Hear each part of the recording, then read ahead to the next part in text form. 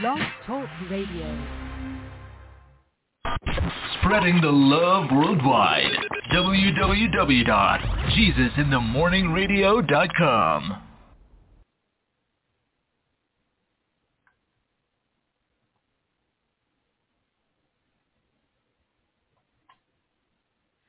When all foundations have been shaken, when I'm left standing in the dark, and all I feel is my heart breaking, you still reign and you're still God. And when it feels all hope is fading, the heavy questions hit so hard, and though my soul may feel forsaken, you still reign and you're still God. Though I can't see what's before me, I know that I can trust your heart. And this one truth will be my story. You still reign and you're still God. I will declare that you are with me. Though voices whisper that you're not, you'll never leave me nor forsake me. 'Cause you still reign and you're still God. Though I can't see what's before me, I know that I can trust your heart. And this one truth will be my story. Yes, it will. You still reign and you're still God. Though I can't see what's before me, I know that I can trust your heart. And this one truth will be my story. Yes, it will. You still reign and you're still God.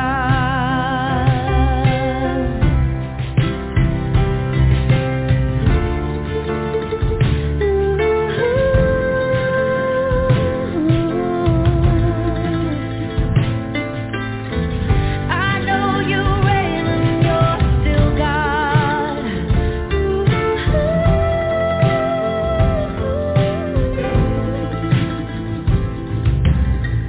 And when my enemies surround me,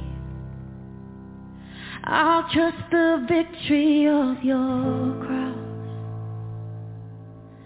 and fix my eyes upon you, Jesus. For you are God and I am not. You are good and you are faithful, as you have been from the start. You work in all things for your glory. Yes, you do. 'Cause you still reign and you're still God. And though I can't see what's before me, I know that I can trust your heart. And this one truth will be my story. Yes, it will. That you still reign and you're still God. Yes, this one truth will be my story. You still reign and you're still God.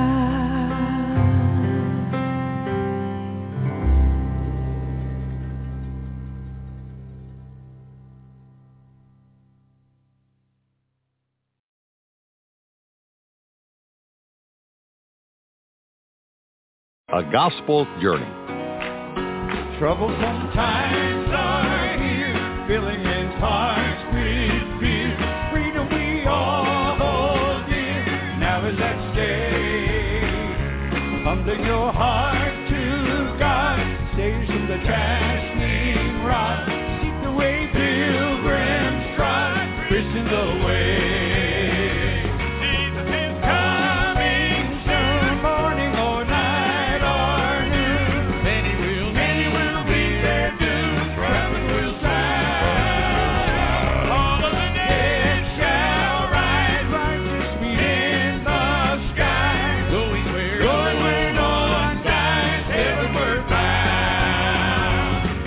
will soon be your happy forevermore. When we meet on that shore, free from all care, rising up in the sky, telling this world goodbye. Homeward we then shall fly, glory to share. Coming soon, morning or night or noon, many will meet their doom, trumpet will sound. Dead shall rise, righteously in the sky, going where no one dies, heavenward bound. Coming soon, morning or night or noon, many will meet their doom, trumpet will sound. Dead shall rise, righteously in the sky, going where no one dies, heavenward bound, heavenward bound, heavenward bound.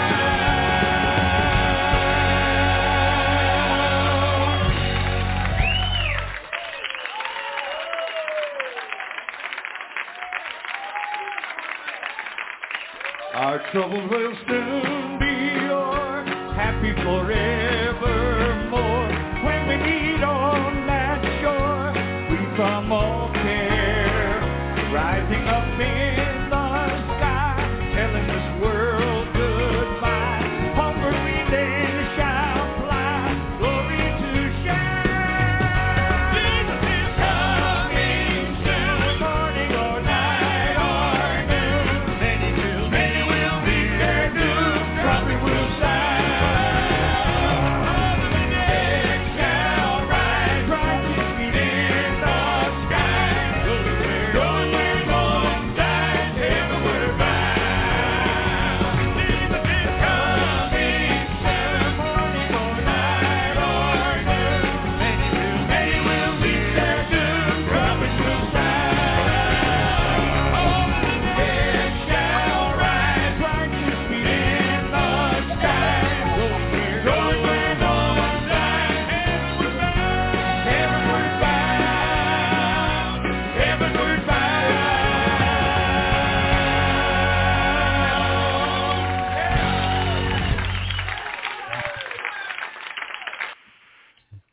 Hallelujah, hallelujah. You know, when you obey God, that devil get angry. And not only that, you know, it's just things begin to happen. Everything shut down. Electric, internet, everything shut down. But one thing about God, if it's his will that is going to be done, he'll fix it. I log right back in and just that quick. I came right back. You see, but I thank God this morning that he's able, thank him for another Monday morning, a new week beginning. I missed it here last week. Ooh, I missed it. But we opened a new store, a new Shopify store. And to get this store up and running properly, it takes a huge amount of work. And I'm still not through. But today is a new Monday. And I said, Lord, I got to get back because it's my job to talk of his wondrous works and make known his deeds among the people. It's my job to spread the good news of Jesus Christ. And so this morning I couldn't help myself. I said, yep, you got to go get that done. And so we thank God that I was able to get in this morning and I was able to come back, you know, after we now. But listen, I haven't heard from Brother Louis in about a week. And that's not like him. I emailed him, I got nothing. And usually when I email him, he emails me right back. So I haven't gotten an email from him. And I was emailing him when everything went out. Because I was telling him if I don't hear from them today, I will be down there looking. I know where it is. I will be down there to see what's going on. Yeah. And it will be all right today in Jesus' name. But I got to go check on him, y'all. I got to go check. So today after the show, I think I just rolled on down there, take a slow stroll, and roll on to Ocala and see what's going on. It's not very far. I go through Gainesville and then bam, right there, Ocala. And so the way I go up the street, I think it's 301, and I keep straight out, and they run me straight into Ocala. And I can remember once I get down there where he lived, not far, I think it's the Burger King. It's not far from the Burger King. So I'll be going down in there hopefully today. If I don't hear from him, because I need to know that he and Sherry, they are good over there. And I should have gotten the phone number and all of that. But I have a number for him, and I'm going to call that number. If I still don't get an answer, then I got to go, y'all. And I check Lou and Sherry. God bless each and every one of you this morning for tuning in. And I thank God for all he has done over the weekend, well, over the last week, and put me in touch. I had some trials. You know, your trials come to make you strong. And anywhere God people are, the enemy is coming to circle around. But nonetheless, God fixed it all. He worked it all out for my good. And I'm thankful unto him this day. Hallelujah. Hallelujah. And like I said, got quite a bit more to go with the store, but it's open. You can go and shop. You can go and shop over there. And we had some new winter stuff, coats and boots on yesterday, and some kitchen equipment over there. So take a look, and each week we'll be adding new stuff because I have to pay this guy to add it for me. And I do the administrative part, the taxes, the this, the that, yeah. So it's a lot of work in putting this together, but I thank God he sent the right people who can help me my way. I'm grateful unto him this morning. And come back with one more song of the morning. And I heard them Oak Ridge Boys. I'm sorry, y'all. I love listening to them too. Jesus is coming soon, whether it be morning, night, or noon. We just need to be prepared for his return. Hallelujah. He's not a lying God. He said what he meant, and he meant what he said. Yeah. And he will, his word will hold true until the end of time, throughout eternity. Hallelujah. And so we can trust him today, and I'm just thankful. So listen, let's have morning prayer. I have a testimony or two for you today, because it's good to hear other people's testimony, how God bring them out and what he does in many different people's lives, because we're not all going through the same trials. We're going through different trials. And then some of us, we go through kind of the same trials, or some of the same trials, yet God bring us out. But this is what I've learned over the years, and it's a good thing. Psalms 27:14 says this: wait on the Lord. Be of good courage, and he shall strengthen thine heart. Wait, I say, on the Lord. Anybody ever heard that before? Wait on him. He's coming. Matter of fact, he's already there, but the timing is important with Almighty God, who have all power. A lot of times we're trying to move it and make it happen before time. If it happens before time, it won't work together for your good. So what we need to do is allow the time to work things out so that all of it will work together for our good. Hallelujah. We won't have to go through this thing no more. Thank you, Jesus. Our God has added something to us to make us better. And so we're grateful unto him. Wait on the Lord. Be of good courage, and he shall strengthen your heart. Wait, I say, on the Lord. Hallelujah. Hallelujah. We thank God for the trials and tribulations that only come to make us strong. And I know it don't always feel good going through a trial. Woo. But if we could pray our way through, fast our way through, hold on, study the word, get whatever it takes, let's do it. Let's wait on God together. Hallelujah. And it's already all right this morning, October the 30th, 2023, in Jesus' name.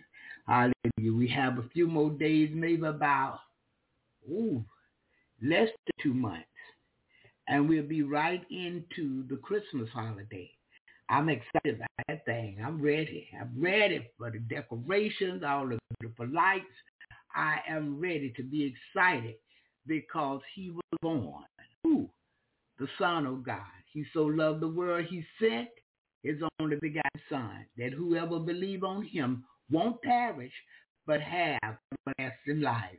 So I'm ready to celebrate. We set December the 25th aside as a day that we take to celebrate the birth of Christ. And if we know anything about his birth, we know they came giving gifts. And that's what we do. We give gifts. Gifts we didn't give all year long. We give them this time of year. Yeah. And so we're so grateful. Good morning, Brother Terry. God bless you this morning. Good to see you. Good to see you. Yeah. So we're thankful for the holidays. I love Thanksgiving. It's a time to be thankful for what God has done for you all year. It's a time to come together with family and friends and celebrate each other and have a good meal together. And many times we go to people's house, we can smell the food when we hit the front door. As soon as we hit the door, we smell groceries. Y'all know I love it. Yeah, so this year I'll be down to my niece in Savannah for Thanksgiving. I'm not cooking here. Now, Christmas, I will cook. I will cook for Christmas. But Thanksgiving this year, I'm not doing it. Last year, I was sick. Christmas Day. Oh, yes, I was home alone, sick. My niece came down the street and brought me some stuff. And I jumped back in my truck and came on home because I wouldn't let her come to the house because I was sick. And I said, no, I'm not going to let her come out here and catch this cold. And this is what the doctor said. You simply have a terrible cold, a bad cold, ma'am. It's not bronchitis. It's not COVID. It's not pneumonia. It's not even the flu. You just have a terrible cold. I'm like, what? He was like, do this and do this and take this and take that. Get plenty of rest. Eat, ma'am, and you will be all right. It took me, I know, about 2 weeks or so to get right. Yeah, I don't know where I caught it from. But Christmas Day, I could not do nothing for nobody. My niece did come a few days early and got all the family gifts, and she was Santa Claus Day, as they call it. She gave all the gifts out for me because I couldn't. Even my son, I couldn't give him his gift. My youngest son, she had to do that. And then her son took it over on his job, the one that worked at the jail. Get over there to the jail for him because his mama couldn't do nothing. She was sick.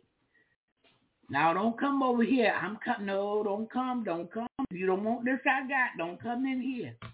And so afterwards, I had to go through stuff and spray it, Lysol it down with the liquid Lysol, and all of that. But this year, I believe God is going to allow me to cook and allow me to celebrate with no sickness.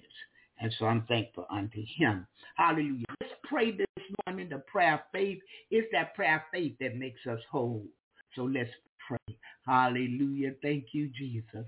Father God, we come before you this morning thanking you. We thank you for waking us up. Thank you for being clothed in our right minds. Father, we thank you for the use and activities of our limbs. We thank you for life, health, and strength. Father, we may not have all that we desire, but what you've given unto us and what you have allowed, we're grateful. We thank you. We appreciate you. And Father, we love you this morning. We bow down before you in humbleness to reverence you. You're the great God, Jehovah, that have all power. There's no higher power. And Father, when we think on these things, it just excite us because all power is on our side. Your word said, if you be for us, you're more than the whole world against us. And we thank you this morning.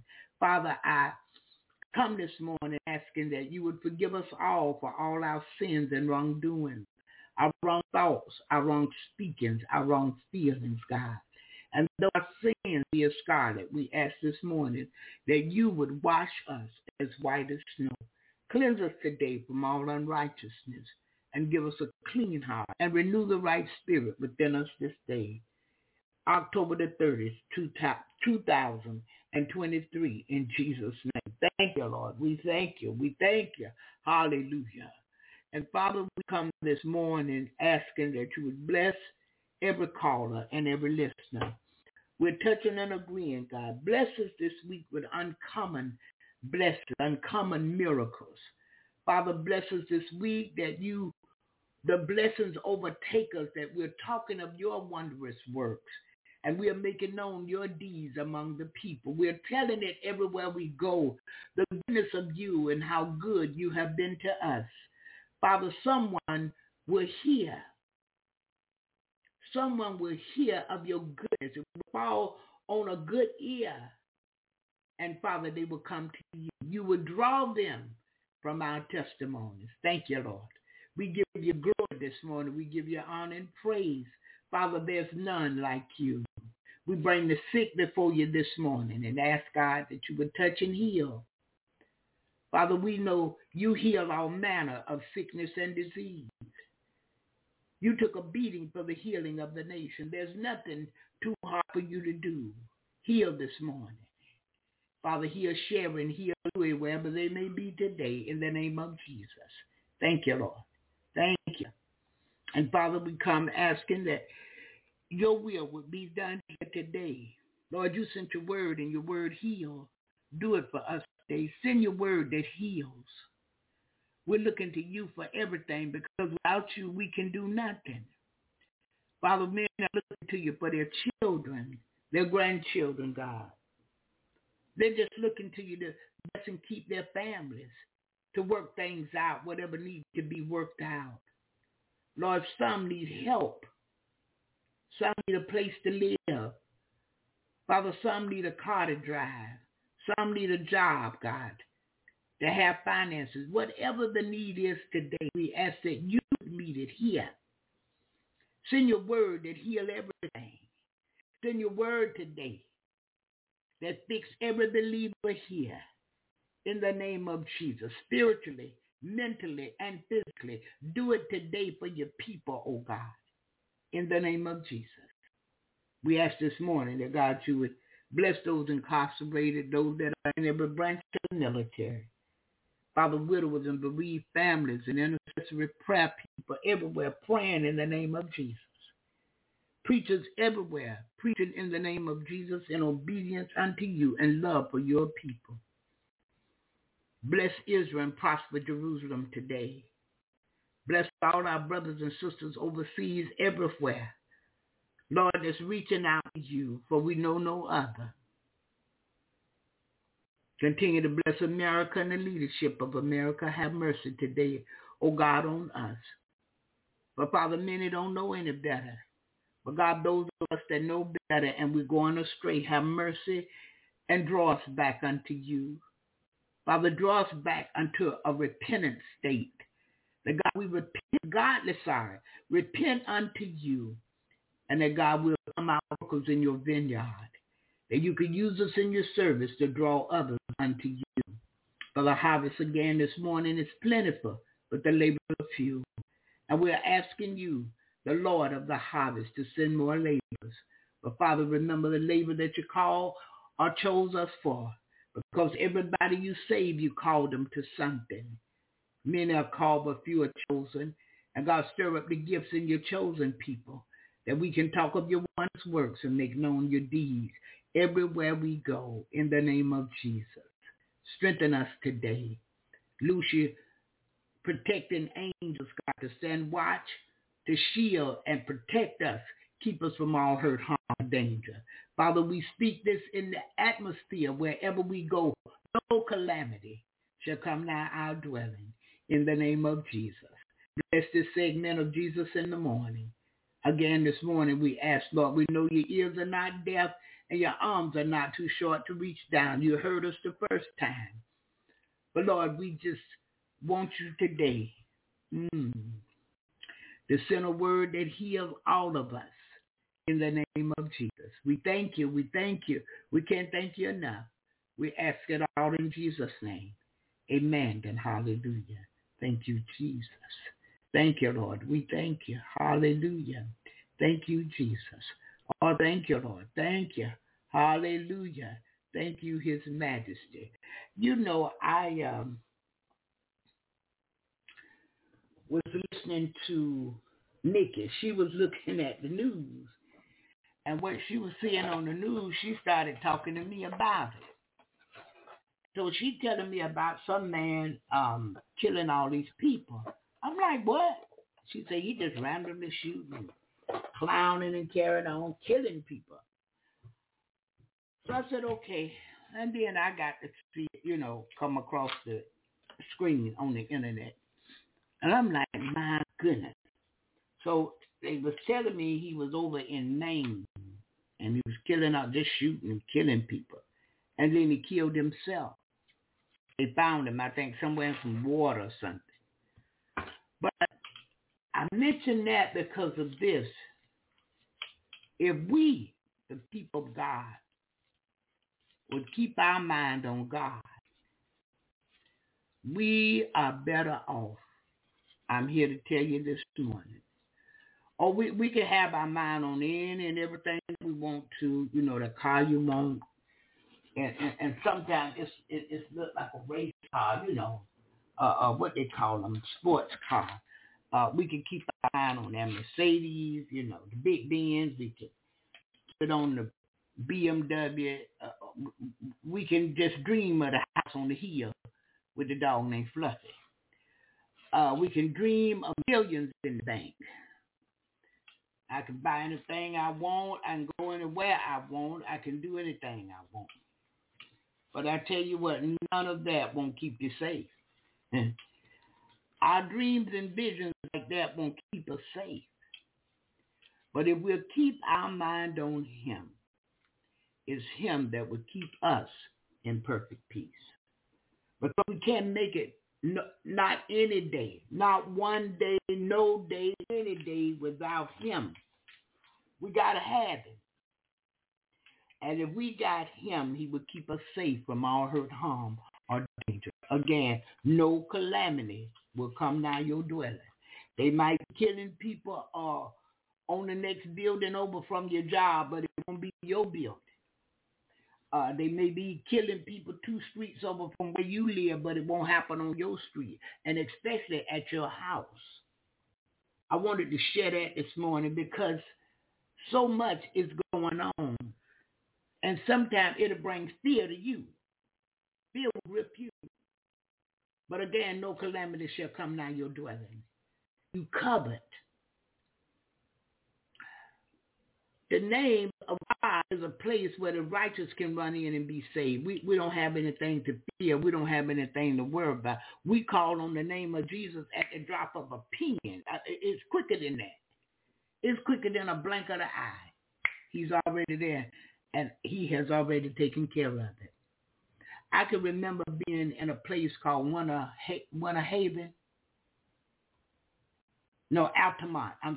Altamont, Florida. And I lived down there and stayed in the house with another evangelist. He needed some help, and another friend of mine asked me to move in so I could be a blessing. But the devil was trying to trick me. I want you to hear me this morning. The devil was trying to trick me. And he was trying to trick me in a way where my good name would be tarnished. The good name would be messed up. And that I would support wrongdoing. I want y'all to hear me. So what happened is this. That devil had me by the feet and was pulling. I'm in the bed asleep. I woke up to being pulled down. Listen to this. At first I said, Mama. And then I said to myself, Mama. I said, Jesus. And it turned me loose just like that. A couple of days later, he showed me what was going on, and he showed me why I was asked to come over to stay, because I was going to be the cover-up. See, people was going to say, oh, she over there, she visited the evangelist over there. That's, no ma'am and no sir, that was not true. But God shield and protect me. I know y'all heard the song that said, he held me close and he wouldn't let go. Jesus, he held me close. Yeah. He blessed me that I'll state that. Because the enemy come to steal, kill, and destroy. And that's what he had planned for me over there, to destroy my good name and the good works of God that I had done and would do. Yeah, he don't care nothing about your good works and all of that. He wanted to be gone so nobody can believe that God is. That he is a rewarder of them that diligently seek him. Yeah, that's how he rolled, and that's how he wants us to roll. But how many know greater is he that lives within us than he that is in the world? No calamity, again this morning I say, shall come nigh my dwelling. We are more than conquerors through Christ Jesus that loves us. And there's nothing that the enemy can do with us. Yeah. Our Father have all power. He's on our side in spite of us. He's even beyond our fault and yet meeting our needs. But what he wants us to do is do the right thing by him and his people, your brothers and sisters in Christ. Yeah. We don't want to grumble and complain against them. We don't want to talk about them. We want to pray for them. You see them in error, pray for them. Because that's what's needed. And a lot of people, oh, no, I don't want to be in the church because I seen how them church people act. Oh, I see what church people do.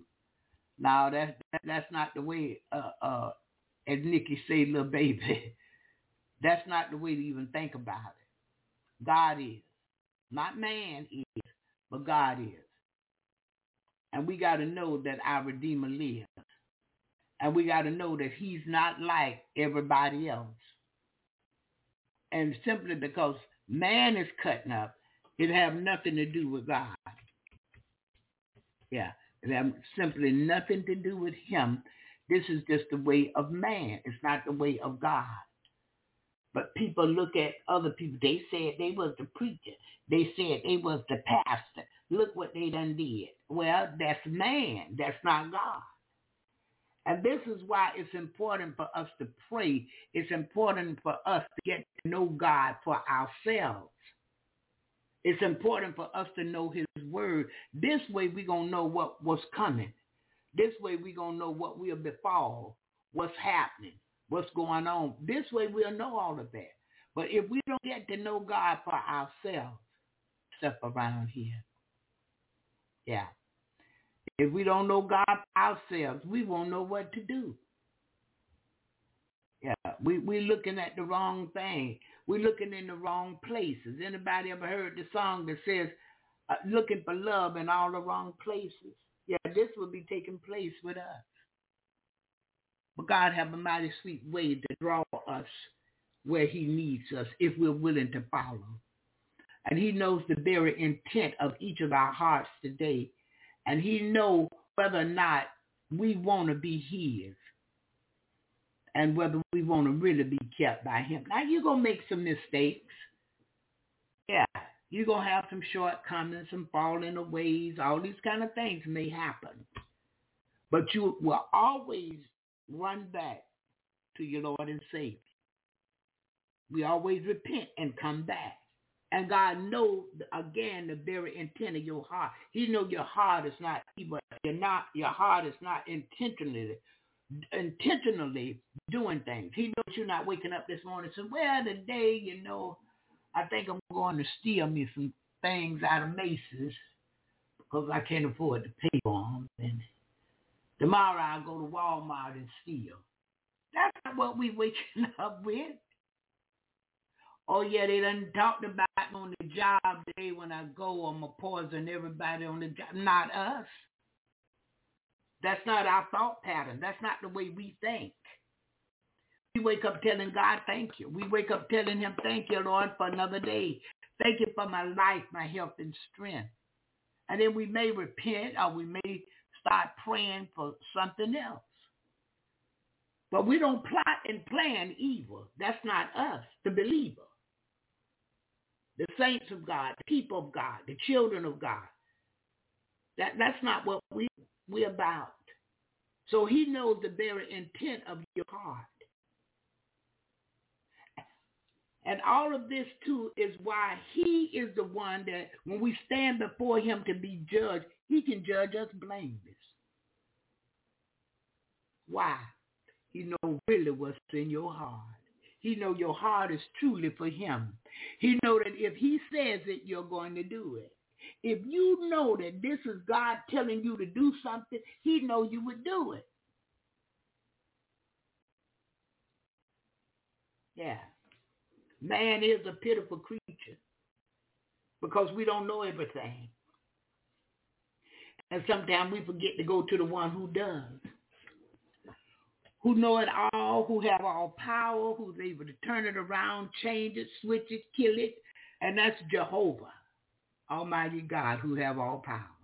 The same God that said he so loved the world, and he does, that he sent his only begotten son.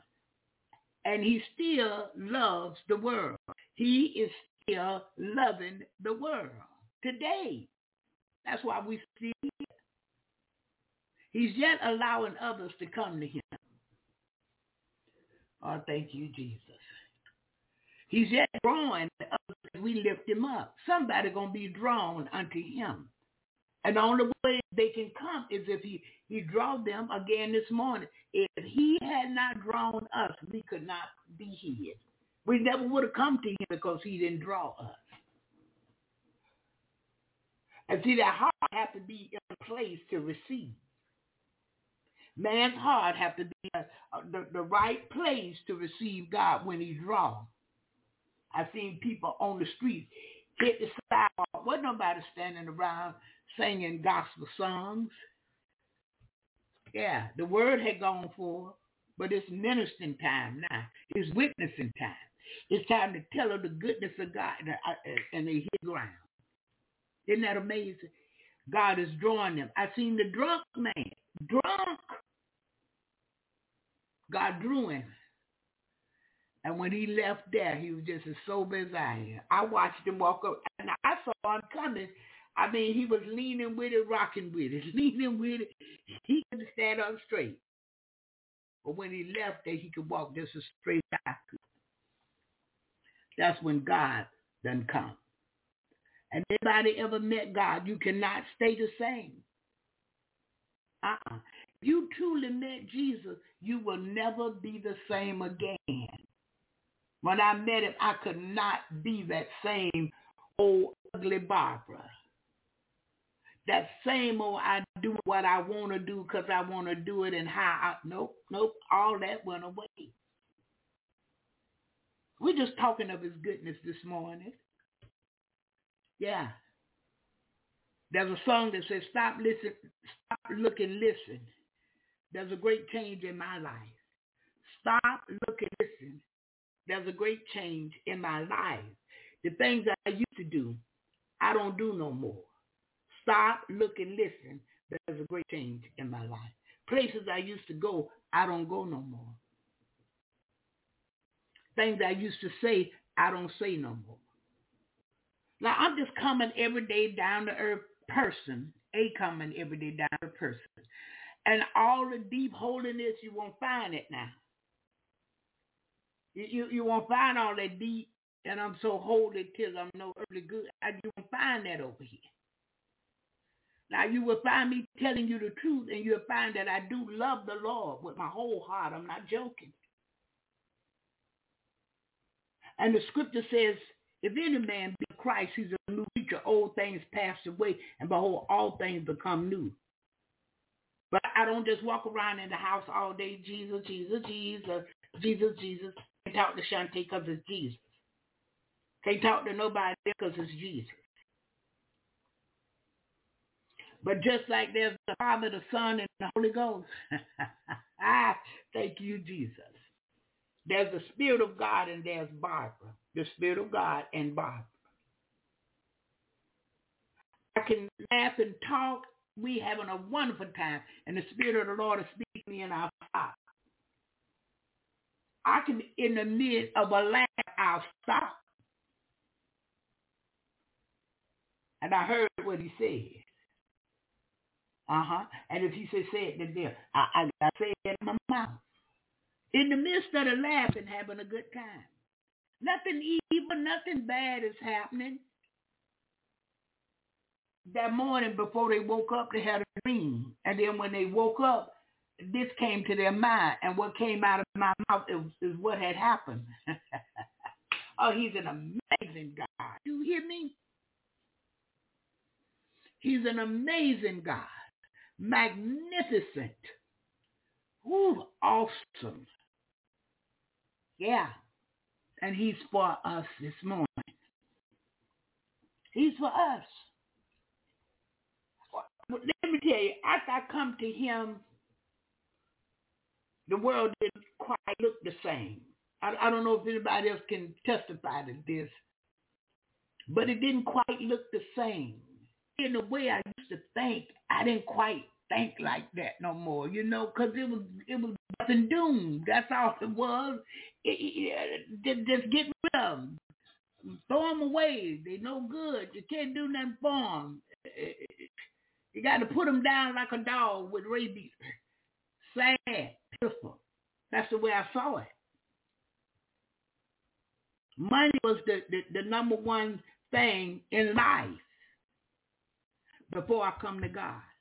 That was God. Ben Franklin, George Washington, all them boys like that. They was what was happening. The $100 bill, the $50 bill, 20, the 10, the 5, even the 1. That's what was important. And if you didn't have that, you wasn't going to make it. But how many know if we don't have God, we won't make it, huh? That's who we got to have. He's the author and finisher of our faith. He's our Lord and Savior. What go on, when it go on, and how it go on. He allow things. He don't just do things. He allow it. Yeah. So look, he brought me out of darkness into this marvelous light. And the reason I can call it marvelous light, because his words show me which way to go and which way not to go. If I focus, I'm headed in the right path for his name's sake. See, because his name on it, your end is going to be good. Your destination is excellent because his name is on it. Hallelujah. So he lead and guide me in the right path for his name's sake. But I got to have a mind to follow. And so when I follow his lead, I'm focused. Oh boy, I'm going somewhere. Sometimes I end up at the grocery store, at the Walmart. He may have a church service go on in the Walmart. I might be in Macy's, and he have a church service going on in Macy's. Do you hear me? Wherever the need is at, and you are the one he chose to go handle this. You're the one he chose or called to handle this right here, because this person got the kind of heart that you know how to work. You know how to talk to them and lead them, and they come right on God because they need a little help. Light shined in darkness, and all of a sudden, darkness comprehend that the light was there, and darkness want to come out of being dark and come into the light. That's what he did for me. He brought me out of darkness. Yeah, I was in a dark place. I can see clearly now the dark is gone. I know for myself truly I've been redeemed. He redeemed me back to him. I know for a surety this morning my Redeemer lives. I know that down through the years in praying and fasting and talking to him and being taught by him, I am truly the candle that sits on the hill that can't be hid. I know this today. I know that when I walk in a room, if it's his will, he allow me to light the room up. I'm not even on the guest list to speak, but I have the floor. Magnificent God. Ooh, excellent. no blemishes, no spots, no wrinkles in him. He's holy. He's pure. He's clean. He's honest. What a mighty God. Hey, the scripture says, oh, taste. Hey, this morning, oh, taste and see that the Lord is good. You got to taste for yourself. See, I had to taste for me. My parents taught me about it. I saw my aunt go to church. I saw on my dad's side, they went to church. On both sides, of the family. They was family members going to church.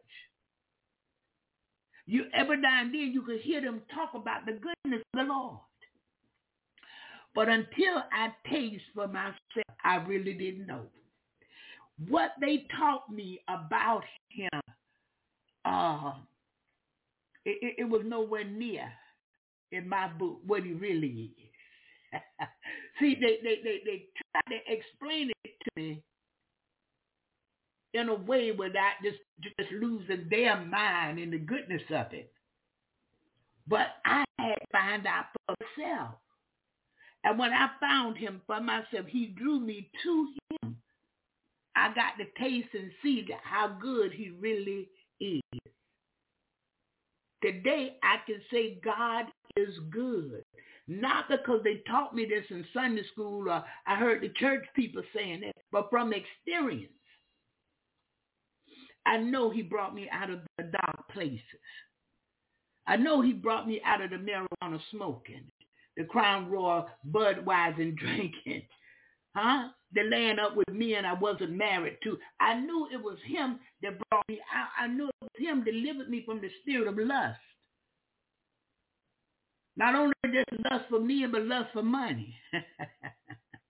Lust for other things, yeah. Many times people think when you speak of lust, you're talking about sexual things. No, these some other appetites in there. Money, greediness. Yeah. So he delivered me and set me free. The scripture said, whom the Son set free is free indeed. Once he drew me, I didn't feel the same. And once I came to him, I didn't walk the same. I didn't do the same things. I didn't act the same way. I was totally different. He took the woman and changed her into who she needed to be. And he began to grow me daily. I studied daily. I prayed daily. During this time, I didn't have a job. Y'all know I just come out from the dope selling. And he delivered me. So I didn't have a job. I went and got me one. And look what he did. Listen, I'm trying to tell you this morning. I want to talk as wonders works and make known his deeds today because I'm telling you the kind of God he is. I got a job. Here we have Bell South. Alabama, they had South Central Bell. It was still Mont Bell products. And he gave me a job. I went to apply to be a manager's assistant manager. When I got there, the person who agreed to be the manager didn't show up. He said, well, you don't want to apply for assistant manager. You're going to have to become the manager. Did y'all hear what I said?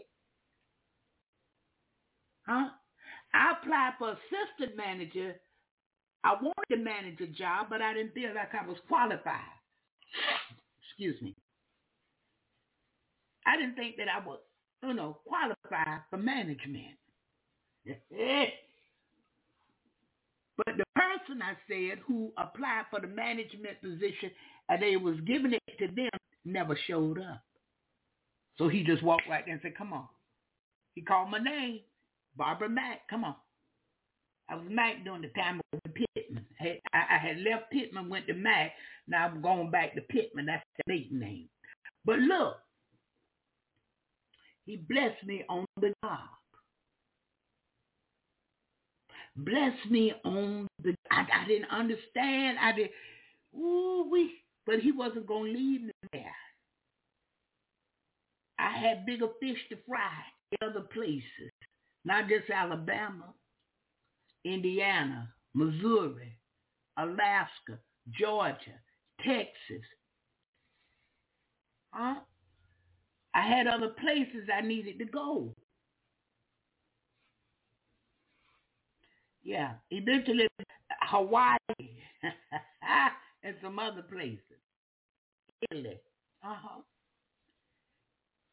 He got work for me to do. He don't just send me for a trip.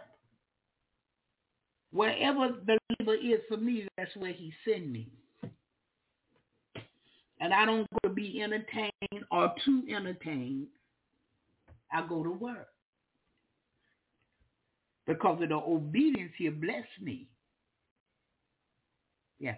He'll bless me that somebody come and bless me with a meal. Somebody might give me some flowers or whatever. I've been in places and they came and they said, this is just a love offering. It's not very much, but, this is all we had, so we wanted to show our love to you with this. Now, that wasn't expected, and that wasn't necessary. But I found out years ago, don't cut people's blessing off.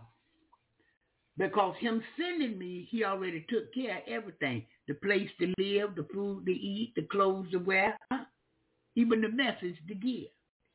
Everything is covered. Ooh, I said a magnificent God. Excellent. Awesome. Almighty. Yeah, this is the God that I'm talking about.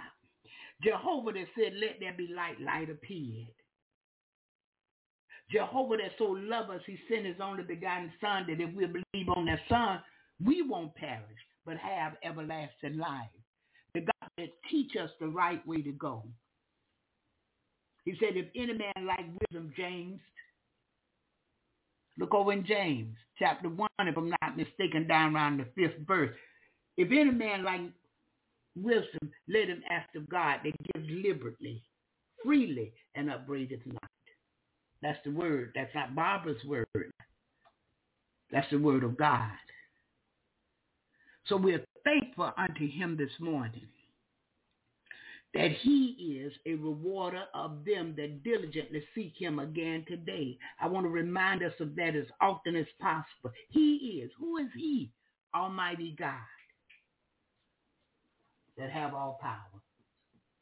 He is a rewarder of them that diligently, faithfully, constantly, consistently seeking him. You can ask him about anything. If you have patience to wait, he'll bring the answer. Sometimes he bring it instantly. Sometimes he'll send it through somebody else's mouth. He can send it through the radio. He can send it through the TV. But when he sends the answer, if you're paying attention, you'll know that's God. Because you'll be like, I did not ask the news people nothing.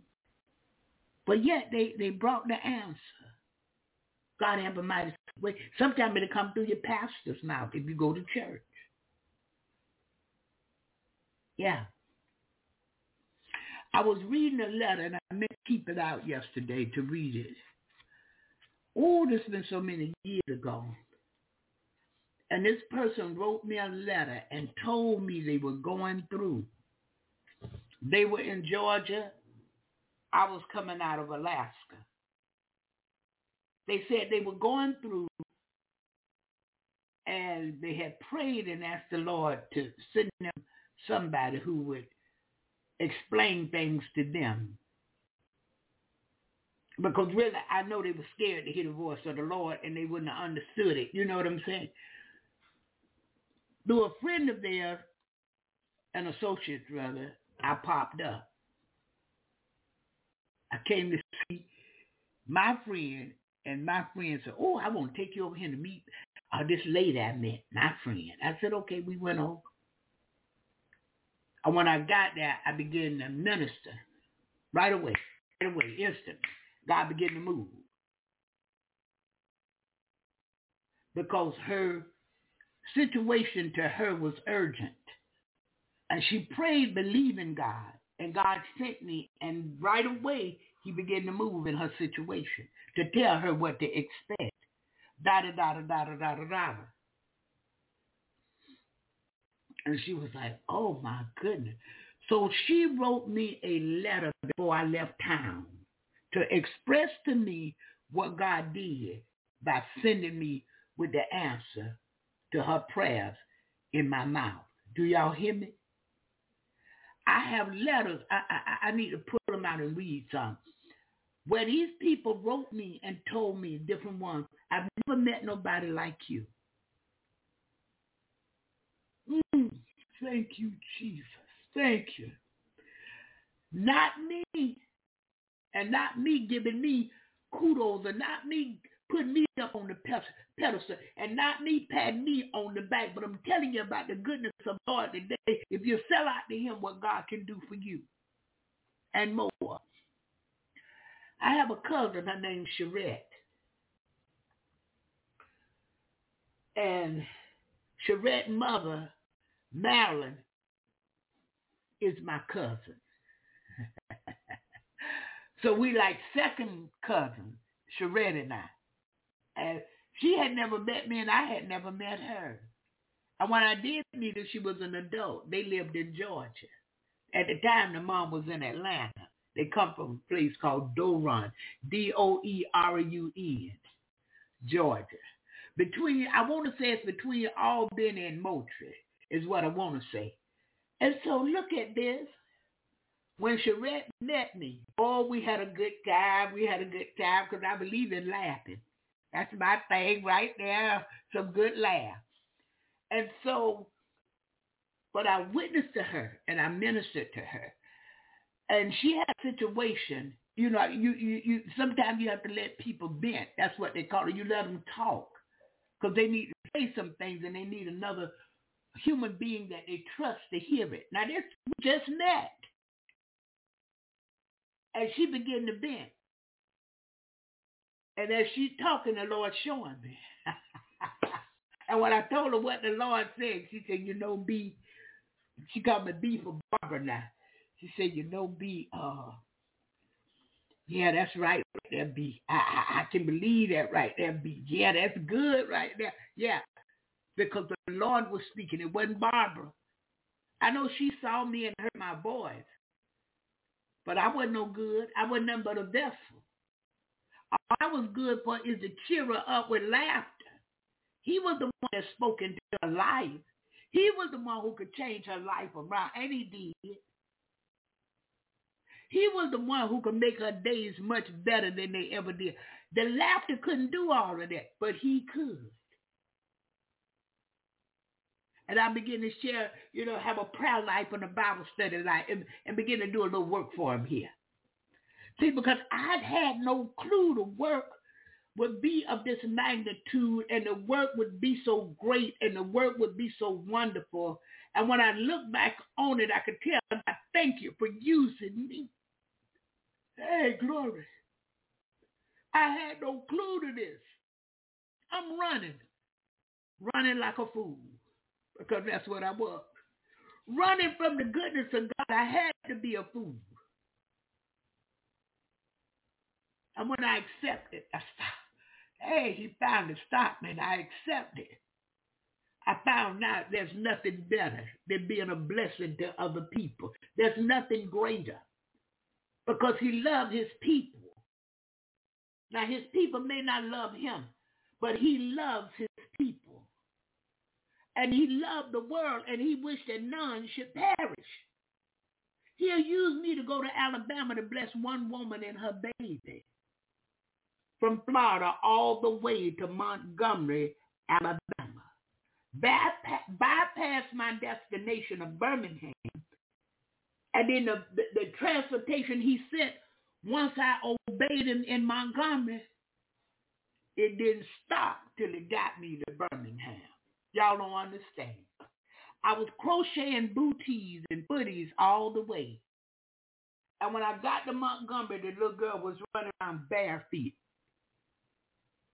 Huh? I had the answer. I had the answer. Hey, glory. I thank you, Jesus. Thank you, Lord. I had the answer to the mother's prayer in my mouth.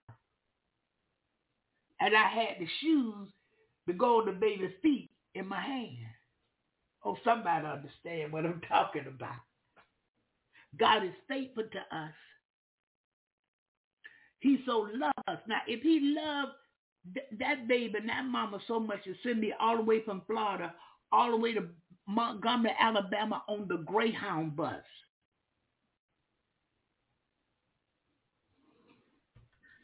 Yeah. So we need to taste and see today that the Lord is good. We need to testify of his wondrous works and be known as deeds among the people. Talk about him every chance we get. And we don't need it to be a form of godliness and we deny the power thereof of him.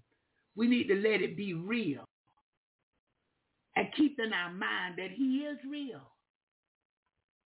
He's real and he's for us. He loves us all. There's nothing God will not do for us today. Nothing. Now, we have a problem many times when he don't do it as quick as we want him to, or he's doing it in a different way that we want him to do it, but nonetheless, he get it done. That's all that matters. And he gets it done in a way where it won't add no sorrow. You will never have to suffer over this thing ever again. That's the way he is. I had a fourth Sunday fellowship. And when I used to have them, the houses was packed out. The house was packed out. Wherever I went to have it packed out. And I was this pastor, and the Lord told me he needed some money. Well, my business partners and we had $1,000 to give. So I split it up between the pastor and the church. I gave my pastor 5 and gave the speaker of the hour, gave him 500. Well, it was almost time to end it, and as I got up, the Lord told me to tell him, because I gave, I would never be broke again. But as I'm saying this, the speaking pastor was repeating it, was saying it with me, word for word. I wish you could have been there and saw it. The church was they was amazed. I really didn't know this man, and he really didn't know me. But I know he had come against me at some point because I was a woman. I know that. And the Lord used me to bless him to show him something. No respecter of person. That's the Lord. And when we are up, preachers, ministers, evangelists, bishops, apostles, pastors, ministers, whatever you say you are, deacons, but especially preachers. When we get up, we shouldn't get up in our flesh so that the people can look at us. We should get up in God, get up in the Spirit of God, because then it's no longer you, but God that's moving. People stop being in awe and being amazed when these preachers tell the truth. It is not I, it is him that uses me. Please don't look to me. I am simply a vessel that God can use. And once he gets through using me, I'm just you. I'm just like you. I have to eat, I have to sleep, I have to bathe or shower. I have to have an income. I have to have a roof over my head, clothes on. It's simply that God chose to use me. This happened before my mother's womb. I didn't know about this thing. I didn't know all of this. I'm just testifying now. I found out about it years and years later. I thought I was a weirdo. I'm just telling you this strange, some kind of weirdo, seeing all of this and then it happened. What is this? I can't tell nobody about this right here. They'll think I'm crazy. Because at times I thought I was crazy. Yeah, what is that? What that is? And then it comes right on the pass. Yeah. My best friend killed himself. Saw him do it. And that same day, his sister sent me the message that he killed himself that morning. And I was like, what is this? And women used to love to talk to me, and I would be telling them things, and I could see it. Now, I hadn't really come to Jesus. I heard about him, but I didn't know him. Yeah. See, I heard about Carlton Pearson, but I don't really know him like that. But I heard about him. And I can tell you some things about him from what I heard. He's a great praise and worship leader. Always had real nice and neat hair. You see? If I really get to know Carlton, it would be a difference. So I didn't know God. I knew of him. I had heard all these things about him. But then once I got to know him, now I can tell you from experience because I know him today. Hallelujah, Jesus. Thank you, Lord. Listen, we going on to the first testimony of the morning. I done got excited right there. Amen goes right there. Up here, I done got excited. Thank you so much, Sugarfoot. Y'all know that Shantae gonna serve me if I don't want her to. She gonna bring me something. I thank God for her. All right, now I got the fire. I done got excited. I tell you what, let's go to this one. And then I'll find the first testimony of the morning. Fill my cup, Lord. I lift it up, Lord. Come and quench this thirsting in my soul. Bread from heaven, feed me till I want no more. Fill my cup. Yes, Lord. Fill it up and make me whole.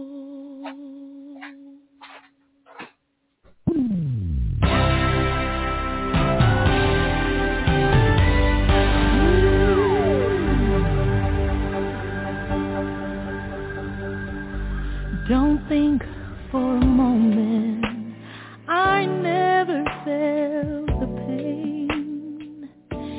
You can't imagine the hurt and the shame. They put the nails through my hands, pierced my side. Please understand, it wasn't easy, but it was worth it. It wasn't easy. It wasn't easy. It wasn't easy, but it was worth it. It wasn't easy. It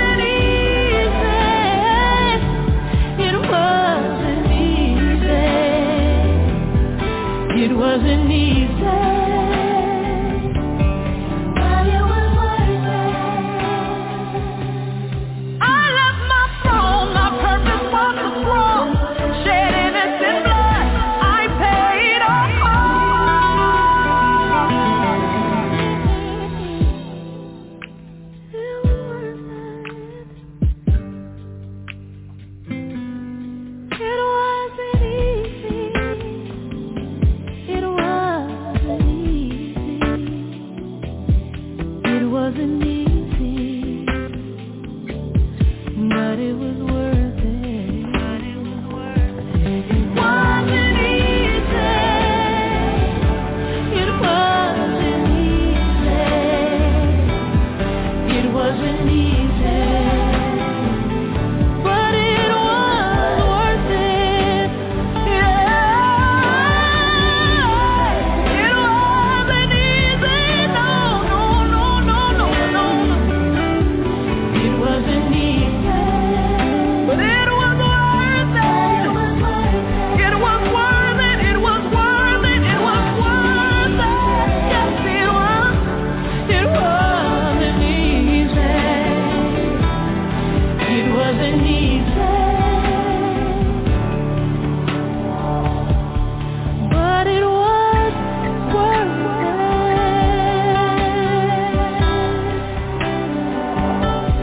It was worth it.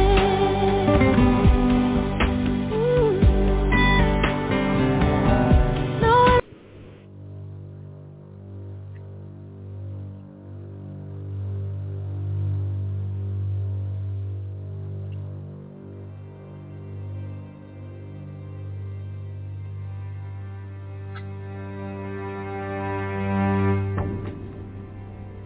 What's your name? Drew, How old are you? 34. Tell me about your childhood starting when you were a baby. I was born in a small town of Indiana.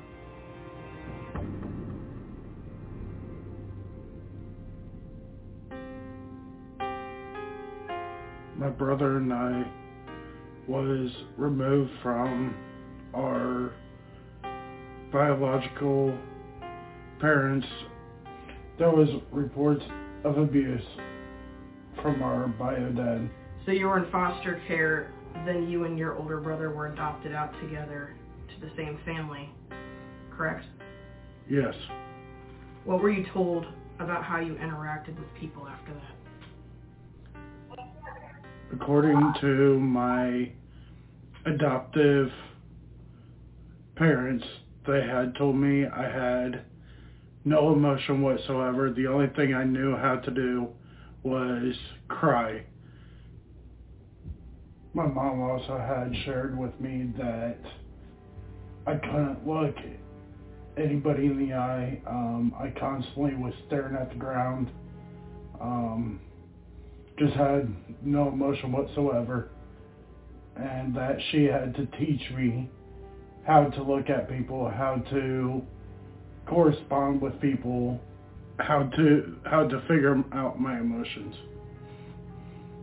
So years after you got adopted, your mom gave you news. Your adoptive mom gave you news. What was it? Whenever I was 8 years old, my bio mother had passed away. So you never got to meet her later on? No, I did not know who she was. I mean, obviously, when you hear about that, you would love to meet them. But I know there's a time and place for that when we reach our destiny in heaven. How were your teenage years? I had behavioral issues whenever it came to, like, men. I couldn't adapt with them for, because of what my bio father had done to us. How bad did your behavioral issues get? I was court ordered into an institution because they had said that I was unstable for society. How long were you there? I was there for 3 years.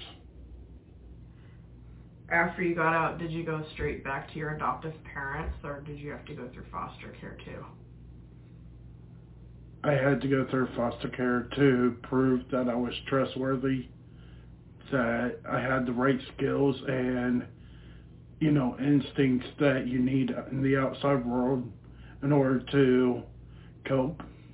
Okay. After you went back to your adoptive family, how did your feelings towards people change? I still had some issues that weren't as severe. I still had, anger towards things. Whenever, it returned, I just felt like the black sheep. It didn't matter how much love they tried to show me. It was just, I felt off. So when you became an adult, tell me about your first real relationship.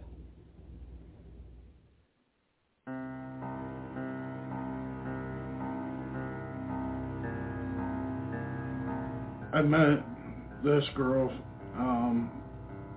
in high school that, I thought there was something with her. There was, some verbal abuse. Not the greatest relationship, but, I chose to try to stick with her. And, at the time she had introduced me to witchcraft. So you got into witchcraft and found it interesting and desirable. How did that change you at that point? It basically, whenever you feel like a nobody and you feel like the whole world's against you, it made me feel some type of power, some type of way that just stuck. Just stuff that when you have no soul, it feels right. How serious was your relationship with her? We were together for about 2 years. We ended up getting engaged. We were planning to have our wedding literally on Halloween and do, some satanic ritual. I ended up getting her pregnant. We were so dark that we had plans of dedicating our daughter to the devil.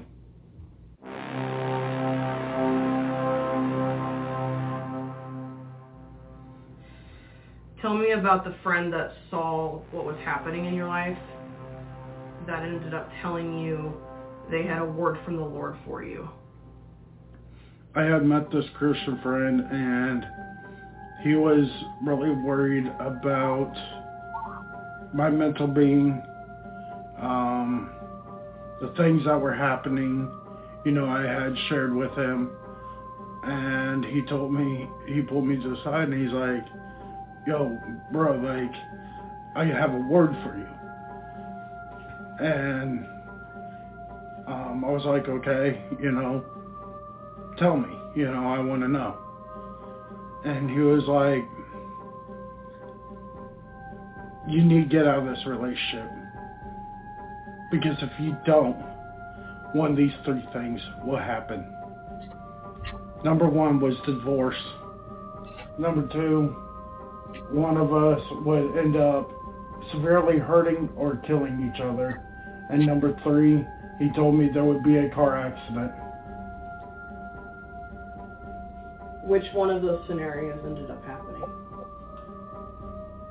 Because I didn't listen, the car accident happened.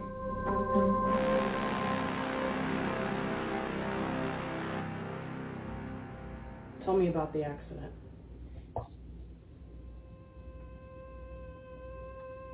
It happened in 2010. Me and my ex were going home, and we got in this huge argument. And at the time, she was 7 months pregnant. And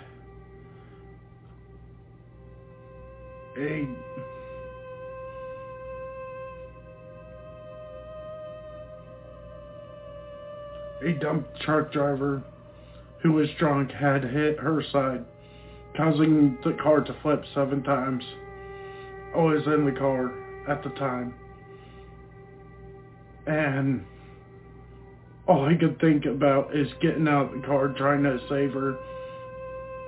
I ended up pulling her out of the car, and she died in my arms. What happened to your daughter? She also had passed. How did you cope after that accident?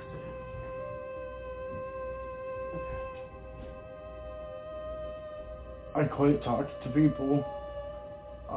At the time, I was not even speaking to my family. Just went totally dark. Started digging a little deeper into witchcraft, where I spent 10 years into it that I became a high priest, or what you would know as a warlock.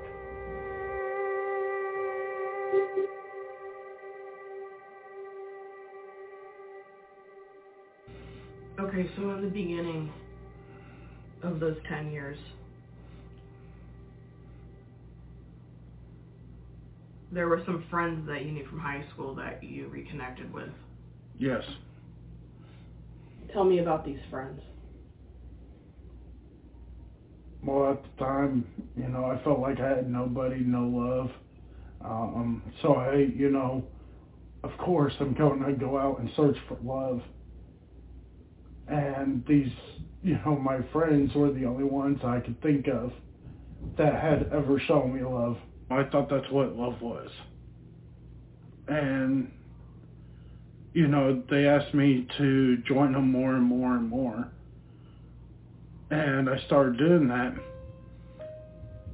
And, I knew that they were involved with gang life.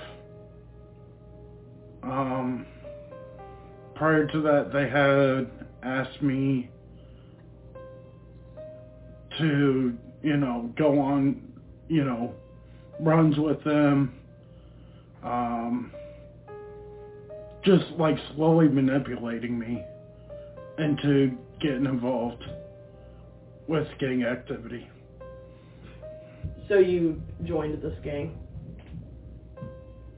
Yes, not knowing what I was walking into. I didn't know what I was walking into, and got initiated.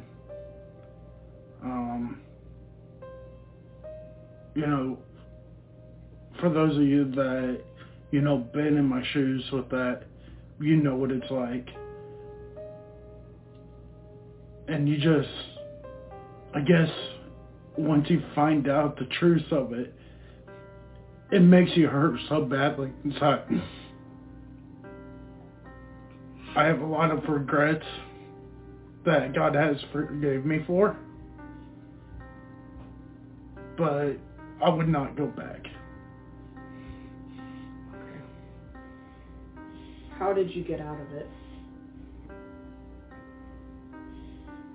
I got tired of what I was seeing day to day, day in, night out, and I just knew I wanted out. And to be honest, it scared me. But, I felt I had no choice at the time. So, I finally, got brave enough to walk up to a higher up and asked him, or told him that I wanted out. And at that point, I found myself staring in the barrel of a 45. What happened at that point? God must have had grace up on me, because with a lot of gangs, they just don't let you go. But for some reason, God had grace up on me, and next thing I knew, my higher up had put the pistol down and told me I had 5 seconds to get out, or else he was going to shoot me. And at that point, I ran out of there and never looked back. After that scenario, you attempted to get back to normal life. You had a serious relationship for a little bit, correct? Yes. But that relationship was unstable and not consistent? Correct. With all the instability in your life, you decided to turn to alcohol and drink sun up to sundown, correct? Yes. About how long did you do that? 2 years. Tell me about the dream you had that changed that.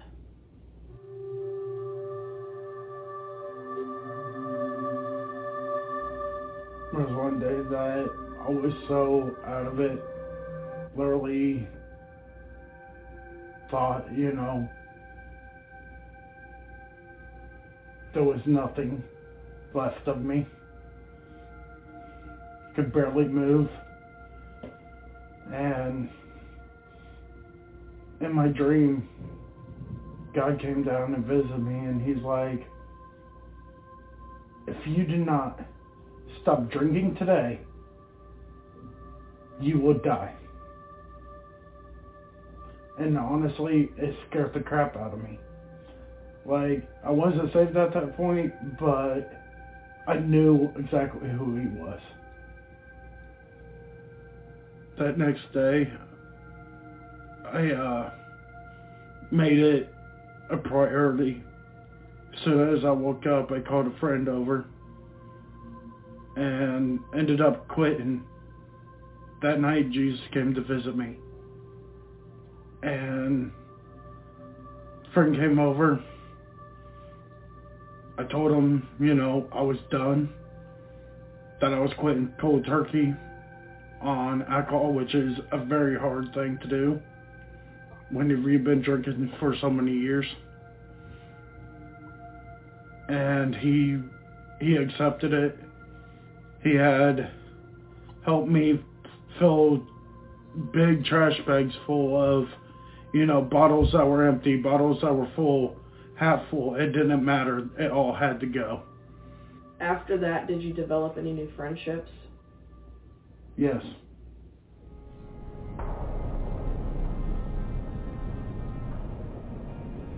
By the grace of God, I found a new group of friends. I thank God for it, because I just didn't do any of that stuff. And it helped me through a lot. It was different than what I was used to. They accepted me for who I was, not what they wanted me to be, not controlling, not demanding. I felt very comfortable with them. Was there anyone in that group that stuck out as special? Yes. There was this girl that, stood out. She would always be there for me, no matter, how cold the night was, how cold the day was, how many tears I shed. She was right there by my side and had always shown me respect, shown me what true love was. Also with this friend, she was going through a separation at the time that I felt the discernment to help her, to talk her out of certain things, or, just be there as a good friend. With that particular friend, when you heard that voice, though, about this person, it was the day you met this person. What did that voice say? I heard this voice. I couldn't describe where it came from, what it was, who it was. All I know is I didn't take it seriously. I thought it was some type of joke, or like maybe something you thought that you thought you heard, like your own mindset type deal. What did the voice say? that voice had told me that she will be my wife. The person that's with her now is going to leave.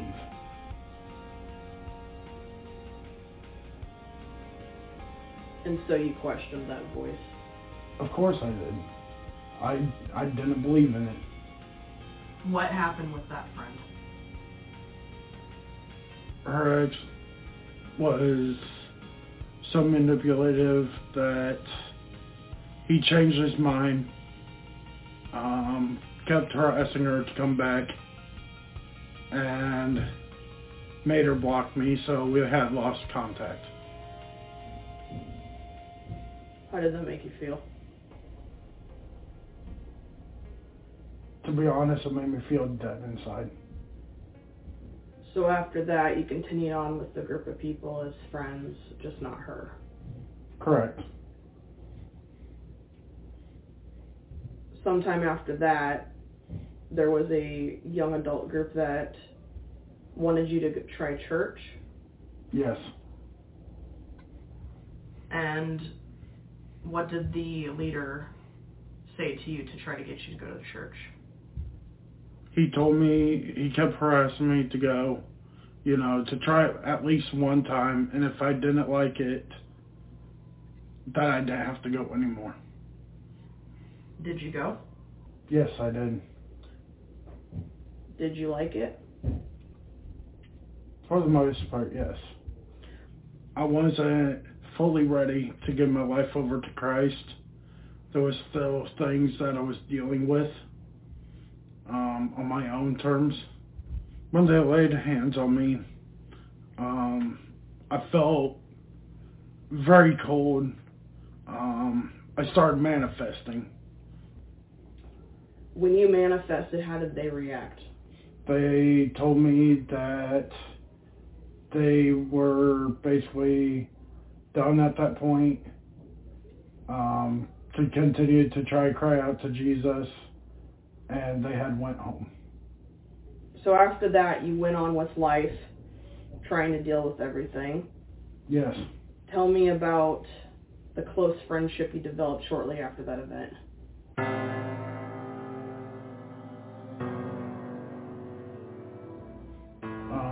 That we had a bond that was almost inseparable.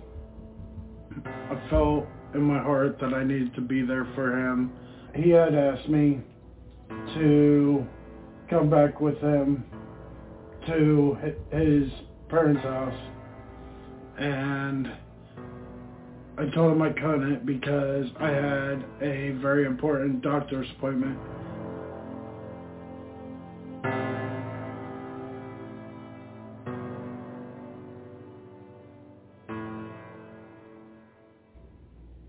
He had committed suicide. After that, I assume you felt guilt. I did blame myself. Because I feel like at the time, I felt like if I wasn't there, like if I was there, he would still be here, living. How did you cope after that loss? I did my best. I mean, going through death isn't easy, so of course you're going to be tearing up. Lots of sleepless nights. Sometime later, you developed a new friendship with someone else. What happened there? Yes, in 2017, I had met a really good friend. We started growing pretty close. He would always make sure that I was okay. Just a very caring person. So what happened to that friendship?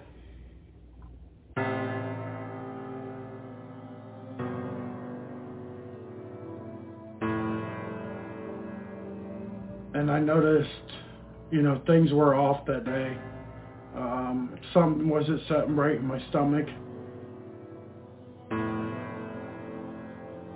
I just knew there was something not right. And when we were, about to enter, we noticed him laying on the floor. And we checked his pulse and found out he had passed away. What did he pass away from? What I found out was drug overdose. So once again, another loss. How did you get through that one? It just, I guess, became a natural thing, you could say. I was used to death, seeing it, hearing about it. Of course, I shed tears. I had my share of grief over it. But, I learned it's just, it's a part of life. Okay, so you had mentioned there was a girlfriend at the time of that friend's death. Yes. And that continued, but you guys had a lot of issues, correct? Yeah. So near the end of that relationship, when you guys were having a lot of problems, an old friend showed up? Yes. Who was that old friend? The girl that I had mentioned earlier in my testimony, that had shown me a lot of respect, showed me what true love was, always was there for me, spent hours upon hours whenever I would stay up all night crying, had showed me back up. How many years it had been since you'd seen her? It had been almost 5 years. Did you have any initial thoughts about that? I wasn't really sure of it. My girlfriend at the time wouldn't let me talk to her much. She just had a lot of jealousy. It didn't matter, what female it was. She didn't want me talking to anybody. So the friend that showed back up, you had said that her ex made her block everyone. Where was her ex at this point? I'm not sure where he was. All I knew is he had to be out of the picture. Shortly after that, I found out that they had gotten a divorce. A few months had passed, and it got worse with your girlfriend? Yes. And then you decided that it'd be best to break up? Yes. What happened after you broke up with her? Just everything started going downhill. It seemed like I was alone again. I was in darkness again. There was no light whatsoever for a good couple months. What was the moment in which you decided everything was just too much?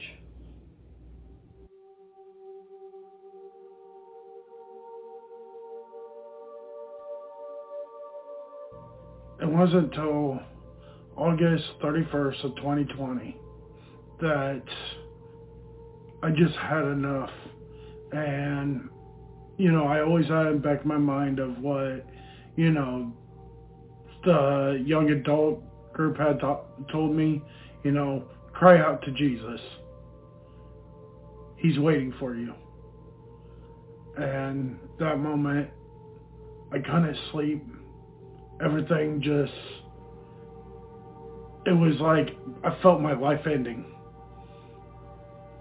And so that night I broke down to God saying, Lord, if you're real, show me.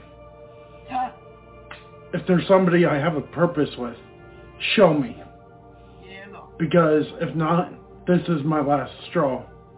This is my last breath. Because in the morning, I will kill myself. So the next morning, you were preparing to do so, correct? Yes, I was outside, in fact, in the garage. Had a knife sharpener, sharpening knives, getting ready to, do what I had planned. At that point, your roommate pulled you aside and asked you to go somewhere with him. Yes, he asked me to go get in the car to ride with him to his brother's because he could tell something was off about me. Okay, so while you guys were in the car, he decided to make a phone call, correct? Yes. Who did he call? He called my one friend who had always shown me respect, was always there for me, the one, showed me true love. What thought came to you when he was talking to her? My only thought to escape it all, like, if there was a chance of hope, was to ask her to hang out. What did she say? She immediately said yes. So she had decided to come get you? Yes. And what happened during the day that day? We ended up talking all day, and she had realized, there was some changes because she knew me as dark. She always knew there was something dark about me. At this point, she was a full-blown Christian, and she had,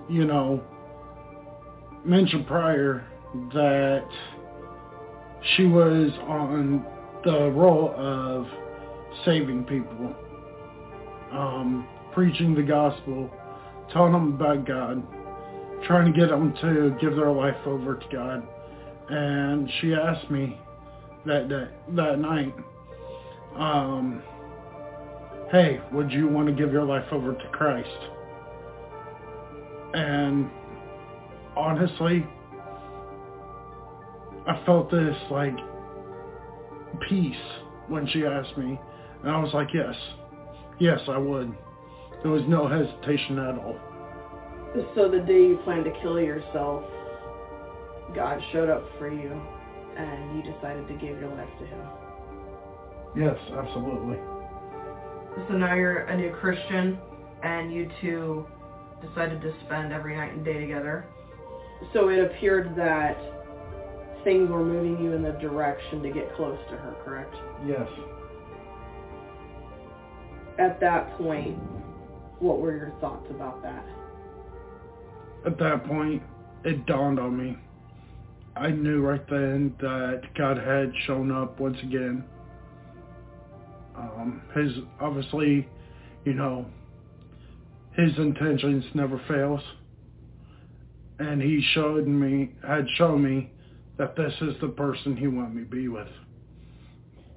So on the 31st of August, you guys started talking nonstop. What happened on the 10th of September? I mean, that day was actually crazy because we kept getting phone call after phone call. Hey, are you with him? Hey, do you like him? And we sat there and, was talking about it. And, the more it got asked, it made sense. And so I felt in my discernment that I was going to ask her to be my girlfriend. Did she say yes? Yes, she did. You already knew, though, that you wanted to be more than just a girlfriend and boyfriend, correct? Yes. So what happened 6 days after that? She was on the verge of being evicted because of something her ex did. And she was messaging somebody about a place. And I leaned over and asked her, who are you texting? What are you saying? And she was like, I'm texting somebody about a house. And I was like, okay, what are you saying? She's like, me and my friend are looking for a place. And I said, friend? No, you should put fiance. And she was like, are you asking me to marry you? And I said, yes. What did she say to that? It was almost like there was no hesitation. She immediately told me yes.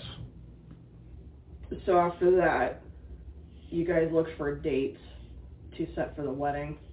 Yes. And how did that go? There was dates that just wasn't good for me, so to speak, because there were days that I lost someone, and I didn't want to be, that be on a special day, so, we kept looking at dates, going back, and the only option was literally 4 days. So you got married 4 days after you asked her to marry you? Yes.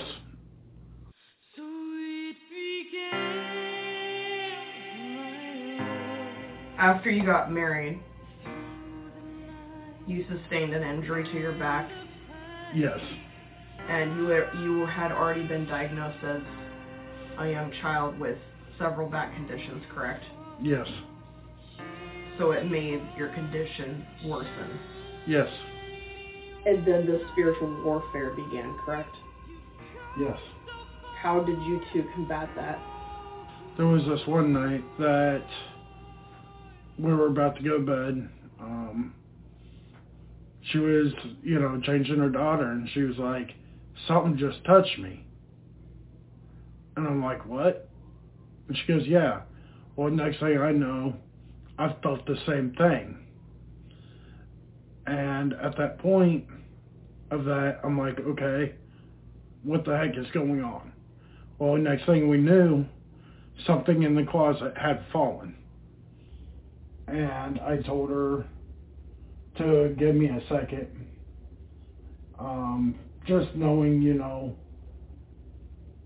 my past of being a warlock, I was able to see in the spiritual realm. And so I walked in the closet, and there was, obviously demonic in there. So then she asked you a question. What was that?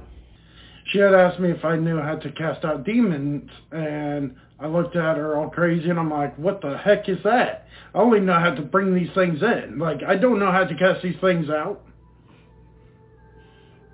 So, that's the first time we together had casted out demons. And from there, it never stopped.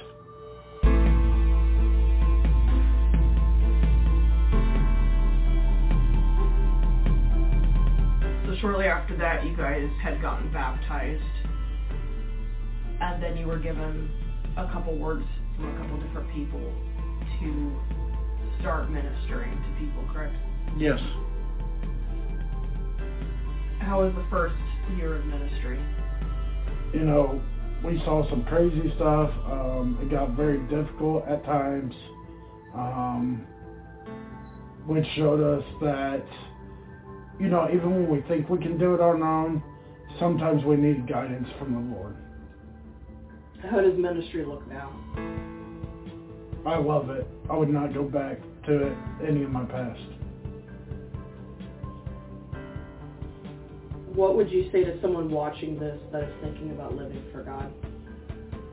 I would say, it's the best choice you can make. Jesus is the only way you're going to survive. Jesus is the only way that you're going to get anywhere, because all things through Christ can be done. I don't miss my old life, I'll admit, suicide, it's not worth it.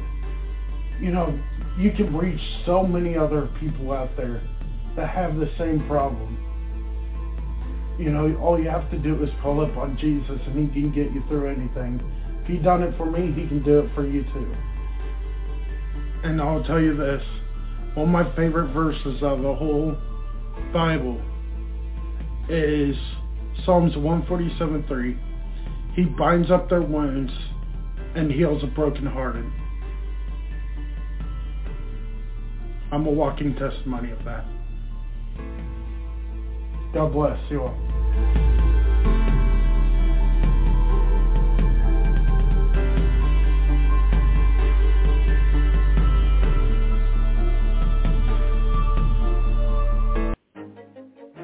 My first wife passed away with cancer. I didn't want to marry again. I wanted to be single or rest of my life. But because of the arranged marriage system in India, some of my leaders felt like I needed a wife. It came to the point I was a little frustrated with all that.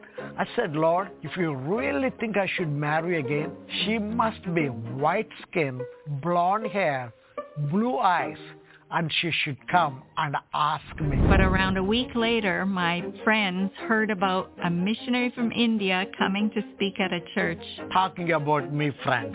In Winnipeg, Manitoba, Canada, where I'm from. And then one day, God just burdened my heart to pray for him. And I even started praying for a wife for him. So I walked out, looked back towards the stage where he was speaking, and God spoke to me again, still small voice, he's your husband.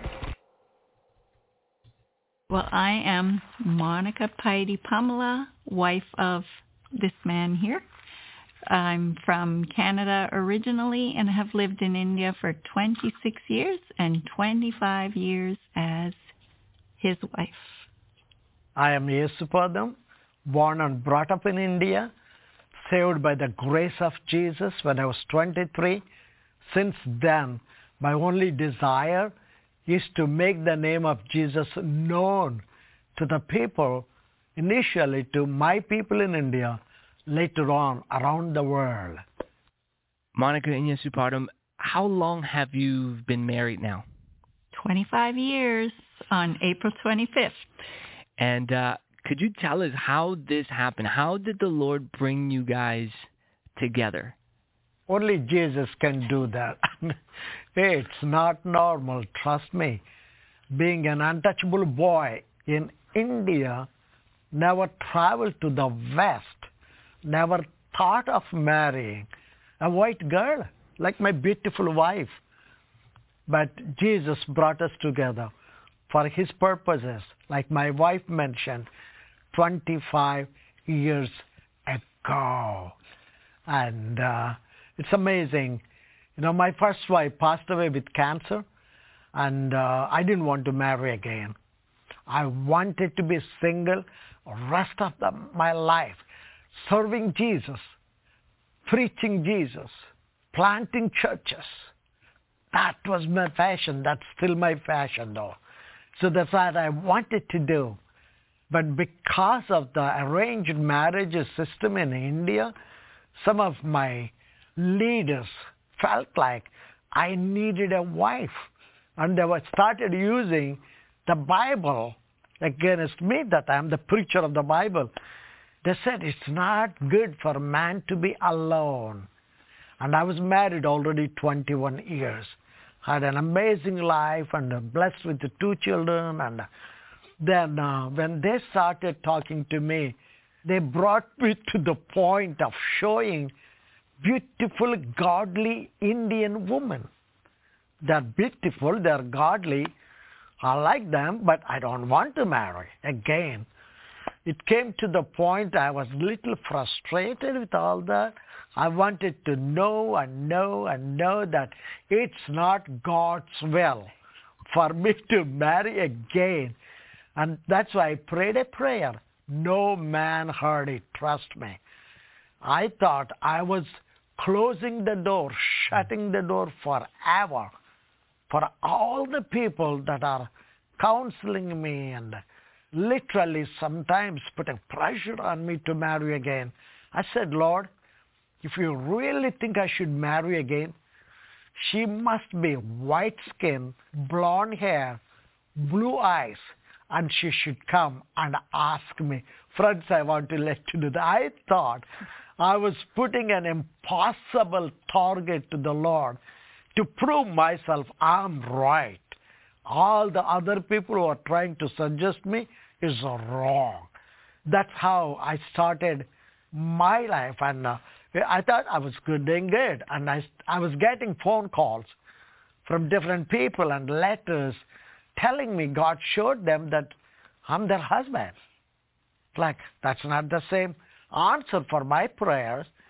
And then meanwhile also, there was some American sister, amazing sister, godly sister, who came to me and told me God showed her that I'm her husband.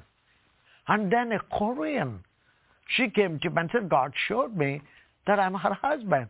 I'm like, for how many people this one Indian boy could be a husband? But the prayer I prayed really protected me. And then I thought, man, thank you, Lord, that you honored my prayer and not doing it what other people are talking into my life. But that's not the end of the story. Suddenly, we have 30 foreigners. We are doing crusades, meetings in the night, like thousands of people. We have Americans, Koreans, and then one Canadian. One of the crusades we had in Ponnur, one of the American brothers, pastor, preached an amazing message on God's love. And I was calling people. I was giving an altar call. I was calling people who wants to accept Jesus. There were hundreds of them that are walking to the front. So I told all the foreigners to go to them and pray for the people, even the people that did not respond to the altar call, not knowing what was happening there. I thought that they went to pray for the people. But I will continue that what happened that night. Let my beautiful wife share to you, and we will continue that story. Well, I have to give some prior things to that. Growing up in Canada, I gave my life to the Lord when I was 7. I just wanted to serve the Lord all my life. I was baptized when I was 10. When I was 12, I told my mom, I'm going to be a missionary someday. And so all the time growing up, whenever there was meetings, altar calls, I was always like, Lord, here I am, send me. I'll go wherever you want me to go. I'll do whatever you want me to do. And just that was my heart's desire, to know the Lord, to serve him, do whatever. But he wasn't making anything clear. And then I went to Bible college. And after Bible college, I also really badly wanted to be married. And I thought by the age of 25, I'll definitely be married. But around 21, 22, I heard about courtship. And out of that, I prayed, Lord, show me who I should marry. I'm not going to date anymore. I don't want any more games. I just want to know that I know that I know that's my husband. And I asked the Lord, arrange my marriage. I never heard of arranged marriages. I didn't know anything about India and arranged marriages. But Lord, show me who my husband is. So for 6 years, I prayed that way and waited. And it was hard. 6 years of just seeing men who I thought, well, maybe that could be the person, but God just not letting anything happen. And at one point, I was very discouraged and struggling, and the Lord gave me a little saying. He gives his very best to those who leave the choice to him. Did you hear that, guys? His best. The handsome brown guy. Waiting is the best thing for God's best. And the funny part is, I thought that I would like to marry a tall, blonde cowboy. But God said he'd give his very best if I leave the choice to him. So I continued praying and waiting. And at one point, God just took away the desire to be married. And I said, Lord, even if I'm single the rest of my life, that's fine. This was 1996. And a friend of mine told me she was going to India. And this like electric shock went through me. And I thought, I want to go to India. And then immediately I dismissed it. I thought it was just my own desire to do missions again, to go, because I was kind of settled down in a job, working, doing what I least wanted to be doing, is settled down in a career-minded job. I wanted to be a missionary. Suddenly this desire to go, and I thought, I don't know any organizations in India to go with. I don't know a place you can go long-term, because at this point, if I go anywhere, it has to be long-term. And I don't have the money to go. So I dismissed it. But around a week later, my friends heard about a missionary from India coming to speak at a church. Talking about me, friends. In Winnipeg, Manitoba, Canada, where I'm from. And so I went along with them and heard him speak, and they invited him to their home for dinner. And then he shared all about this ministry in India, Loving Care Ministries, and all the ways God spoke to him and showed him what to do. And he had visions and dreams and words. And I thought, wow, here's a modern day person who hears from God and obeys God. And I was so impressed by that, blessed by that. And then he said openly, any of you want to come to India, you can come 6 months or a year or as long as you want. You can just get your one-way ticket over to India, and we'll take care of your food and accommodations. Just come and serve. It's still valid, though. And I thought, wow, this is incredible. I'd never heard of a place you can go without raising a lot of money. And I knew I could buy a return ticket. Within 3 months, God showed me so clearly I should go there. So January of 97, I flew over to India, and I thought, I'm just so excited to be on the foreign mission field, ready to be single the rest of my life. Maybe I'll give 3 years of my life to India and go back to Canada and see what else God has for me. And I got off the plane in India, and God spoke to me, you're at home. And such a peace. And then I went to the ministry, Loving Care Ministries. And for 3 weeks, we were traveling and busy. And I found out then that his first wife had passed away 3 years earlier, that he had grown kids. And I felt so at home.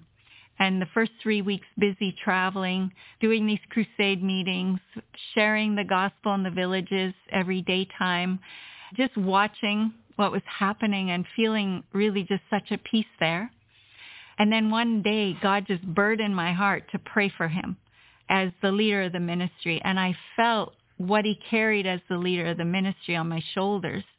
So I was praying for him for 3 days, and I even started praying for a wife for him. Careful, girl. Careful what you pray for. And on the third night at a crusade meeting that he was talking about, this message happened, then the altar call. He was telling us foreigners, go in the crowd and pray for the people who have not gone forward. So I walked out, looked back towards the stage where he was speaking, and God spoke to me again, still small voice, he's your husband. And this joy and peace came over me, and it was like my whole life made sense. Everything I desired except the tall blonde cowboy, which I had laid down and said, anything you want, Lord. But just knowing I was chosen and called for India to be his wife, I was just thrilled that God had chosen me. So the next day, just praying, how does he know this very important information that he's my husband? And we were traveling for 12 hours. We ended up in the same vehicle. We're driving along, and I'm really praying, like, Lord, what do I do? I know you're not supposed to tell a man. God told me. Suddenly we had a flat tire in the middle of nowhere by a hut. And he and I ended up on the side of the road, and the couple from the hut gave us something to sit on, and they disappeared. I was like, okay, I know this is a setup from God. I need to tell him. And that's what I did. I said, we're sitting like this. He didn't have his arm around me. And I said, I need to tell you something. Last night, God spoke to me and told me, you're my husband. She did. And that's how I was the answer to the prayer that he looked at me. I was white skin, blonde hair, blue-eyed, came and asked him. I didn't ask him. I told him what God had told me. That's how God brought us together. And then after he got over his initial shock, he began to share the different things that had happened with him and how he had prayed that prayer. And it was so clear to us, God had led us together. It couldn't have been more clear. Everything with India, everything with marrying him, God spoke so clearly. And I think that's so important with marriage, to know that you know that you know who you're marrying is chosen by God for you for that person. That means when the going gets tough, we know God put us together for his purposes. So we can go through anything with the Lord, with each other. Amen. Yes, Subaru, what was your reaction as you prayed this impossible prayer, and now here you are sitting next to Monica, and she tells you, hey, God told me you're my husband? It was very shocking. Something that I never wanted, never expected to happen. But it's so clear the way God answered the prayer. What can be more clearer than that? How God answered it. I know it is from the Lord. I know I have to obey it, but I didn't want to, because I made a public announcement in the crusades that I'm not going to marry again because of the pressure of many girls calling and writing me letters and like God showed me. So I want to totally stop it. So my first initial was that, what would people think about me with all the announcements I made? And then the second thing was, I also do not want to be married again. I felt like that could be a distraction from what God called me to do. And so it was hard. I remember it took me almost 3 months to process through, go through. But what happened, we were going to the next crusade place. So after we went there to the next crusade place, I know God answered my prayer, and I want a confirmation, though I know it is from the Lord. Otherwise, we never talked about it. We didn't know each other or anything. Before this moment, did you tell her about the prayer, or you just kept it to yourself? No man knows. Nobody knows. That's why we never talked about marriage or anything like this. Just God answered that way. I know it. So I shared with one of the leaders, my next leader in the ministry, and I told him, I said, John, this is what this lady said. And then when he was listening to me, he went into prayer. And he was praying in his prayer with weeping. He said, Lord, thank you for revealing this to your servant, which you have already revealed this to me. I couldn't believe it. He prayed that prayer. And after he prayed, I said, why did you pray that prayer? And he told me, when my wife passed away, he was very angry, upset with God. And he said, God, why did you do this? He's so faithfully, both of them serving you. Why did you do this? Basically, injustice to your servant. Then he told me, Lord spoke to him and said that I will be marrying a foreigner. And God will use us for the international ministry. And he already shared that with his wife. Both of them know they were praying. He didn't share with me because culturally, I have a grown-up daughter, and they wanted our late daughters to be married first before we think of marrying. So he was waiting for my daughter to be married so that he can come and share with me. But because it said that was like a first confirmation to me. And the second confirmation was I shared with one of my relatives who went to be with the Lord now. But so he said, you know better. He calls me like an older brother. You know better. Whatever you think is God, we are with you. And I shared with another leader of the ministry. It was like a confirmation to me. I already know that. But I was also part of me thinking what the people will think about it. If it is an Indian, nobody would say anything. But because she's a foreigner, why he want to marry a foreigner? They didn't know I prayed that prayer. But it was amazing way. Friends, only Jesus can do this. Trust me. It's such an unusual, abnormal thing. Only Jesus can, because he has a plan for our lives. And finally, I said, yes, Lord. I said, yes, Lord, respect of. I know there were criticisms, and when I announced it, people didn't understand. 2 things. Number 1 is, why is he marrying again? Number 2, why a foreigner? Number 3, there's a big age difference here. So that's how people see it. But God has a different plan. So I obeyed God's plan. I'm glad I did it. I'm so thankful God brought this amazing lady into my life. And like she said, 25 years on April 25th. amazingly, God blessed us with 2 beautiful children. And they are in studying in Old Roberts University. Thank you, babe, for marrying me. And without you, I would have never done what God did in my life, through my life. Grateful and thankful for obeying God and doing what God called you to do. Friends, like it's not easy. Trust me. It's like east and west. It's not just the language, even the thinking. The way we think, Indians are totally different than the Western people think and operate things. But because God in it, He helped us. Mm-hmm. I remember initially, the first question I asked her, after I know it was God's will, any divorces in your family? Because that would, I even told her that would kill me. Yeah, because many times, that like 50% of the Christian marriages ending up with the divorces in the Western world. So that was my fear. Man, if anything like that happens, what happens to the ministry? What is my testimony? I remember asking her, and she might have been scared to death, but there was one in her family. But I trusted God more than any culture or anything. And God helped me to rely on Him, trust Him, knowing it's God in it. If it's God in it, He will make it happen.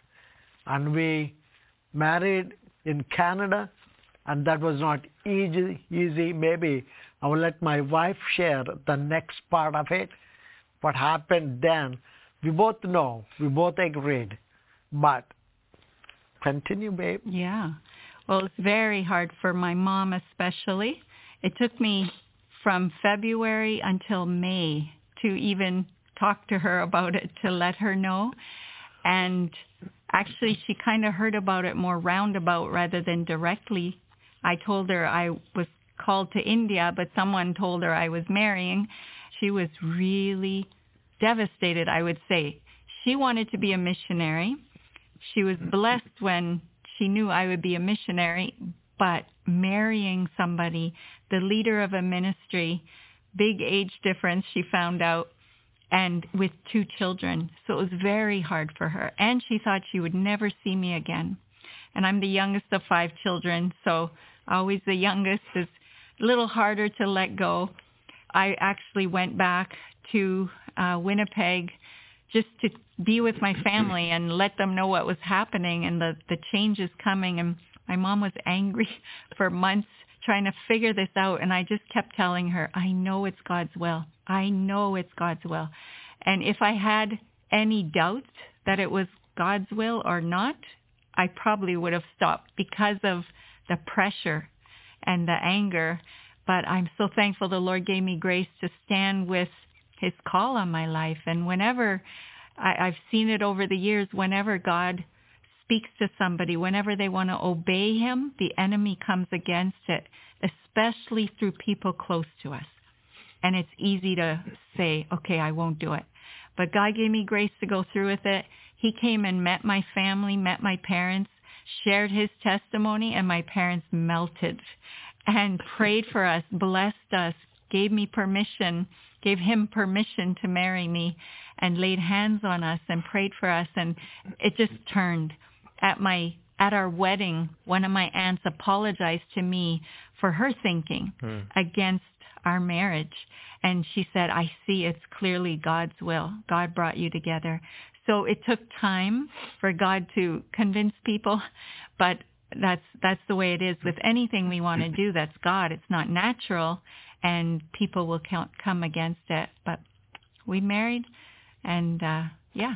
I also remember we married in Canada. I wanted to marry her in Canada because we know we will be living in India. I did not marry a white lady to live a comfortable, happy, prosperous life in Canada. So I made it very clear to her, we are for God. Our marriage to bring glory to the name of God. I'm an Indian. My heart is for India. We have to live in India. So because we decided we know that we wanted to live in India. I wanted my wife's friends and families to have that opportunity of marrying and attending our marriage in Canada. That was amazing. And I brought my kids came, my first wife, my children, my daughter and son. My daughter was married and her husband, they came to Canada. They could be able to meet all the families, and we stayed 1 month there. And it was amazing. God really building my family, bringing them together. My children, they loved the family. Because some people in India spoke to them negatively.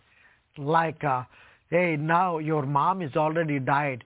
Now you are losing your dad also. If he's going to marry a foreigner, he will not be here. He will not be your dad anymore. So they try to speak against it, put fear in their heart. But God amazingly organized them to be in my wedding and meet the family that brought such a unity in our family. And actually, it's amazing to know that our best friends are my daughter and my daughter-in-law. And God blessed my family that they had a very good education. They all speak English. That helped them, her, to be so close together. And we all live in one house. My older children, their spouses, we have 5 grandchildren. We all live together. That amazed and also surprised many Indians. Even the Indian families, though Indian families are very united, they live together, but it's not like this unity. This is God's love bringing us together. Many Indians are so surprised and shocked. A white girl can live in India like an Indian. Dressing like Indian, eating like Indian, even with their fingers. We don't use the silverware in India. Dressing herself and she forgot actually.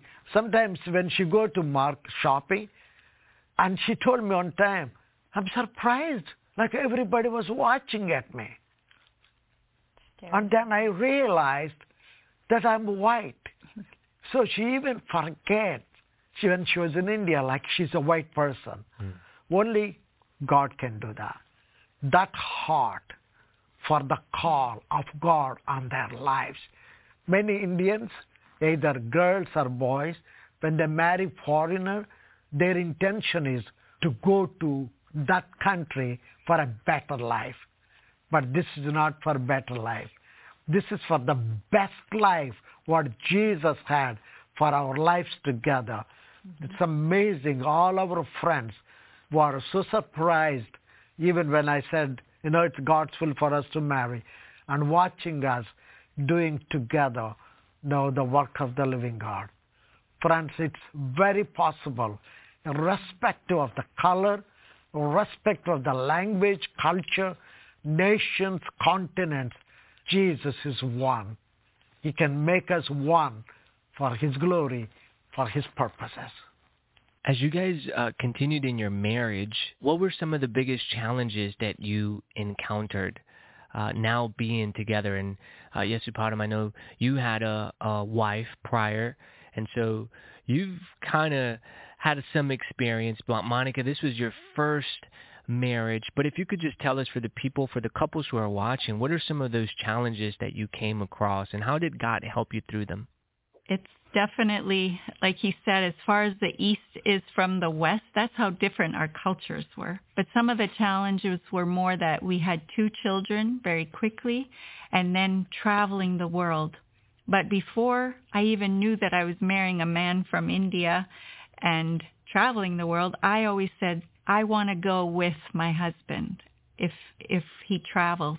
And so from the time our children, each of them was 6 months old, they were flying with us. They were in my stomachs when we were flying, just traveling with 2 babies and spending 3 months in the U.S. and sometime in Canada and then going to Korea at the beginning of our marriage, that was challenging, being on the road a lot.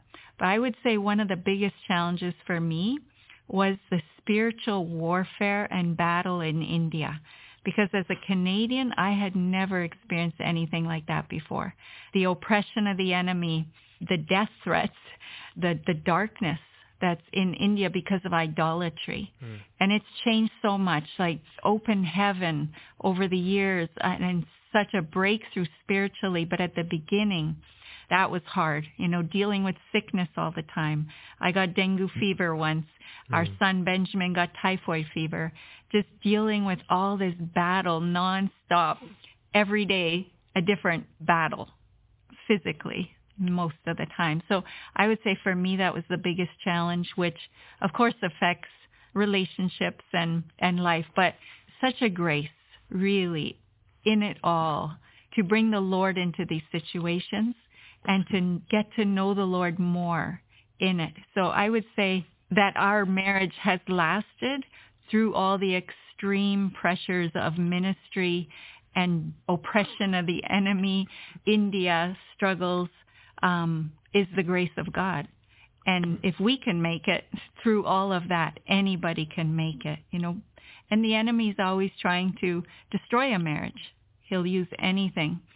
But by the grace of God, he got us through, and communication and just knowing it's God, serving each other, serving the Lord together, that's really been so helpful in our marriage. And also, both of us know there's no selfishness here. There's so much sacrifice. I think I know English, but how much English do I know? So even speaking in English, there's so much communication gap in thinking and talking. It's so different. But the only thing that brought us together is knowing it's God's will, knowing God in it, and willing to sacrifice anything for the kingdom, for the glory of God. So if in the marriages, if there's no sacrifices from both sides, it's difficult. Selfishness is the greatest enemy of the marriage. And false expectations rather than being realistic. Be real, loving each other, supporting each other. If it is not for God, I don't think we would have made it. And our desire to live for God, God's plan for our lives made it possible. If it is possible with us, from east and west coming together, it should be possible with any marriage. Absolutely. Uncle, what are you most thankful about your wife? Oh boy, that's a great question, Eric. If it is not for her, I would have been alive even today. One of the greatest things God spoke to her, she did not marry me for ministry. She married me to serve me. My life is her ministry. That's how she took the marriage and serving her husband in whatever God called him to do. So in that process, being with me, taking care of me, serving the ministry through serving me personally, that's the greatest desire God laid in her heart. So when she has a heart to serve me, when she realizes that's her highest call of life, to serve her husband, man, I'm blessed. How many wives really has that tendency? Many times they expect others to serve them. So that's why I said sacrifice. Marrying to serve is, I'm honored, I'm privileged to have her as my wife and traveling with me, living with me. Man, yeah, grateful, thankful. And Monica, same question to you. What are you most thankful for your husband?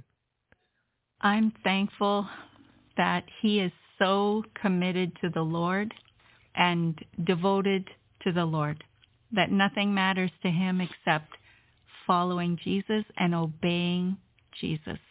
And with that, I can follow him. It's not easy because following Jesus is sacrificial. It's laying down your life. It hasn't always been easy. That probably, I'd say, is also one of the challenges of being married to a man like him. But that I can trust him because of that, his passion for the Lord and obedience to the Lord, and just thankful that he has pushed me to do things that I never expected to do, that he has helped me overcome so many things in my life. Fear of getting up in front of people. I never barely traveled when I went to India and married. So many things I'd never done before, and he could have said, okay, just, be comfortable. But he pushed me out of my comfort zone and helped me to become the person I am today by the grace of God. So just, so much good has come out of our coming together for both of us. I'm so thankful to the Lord.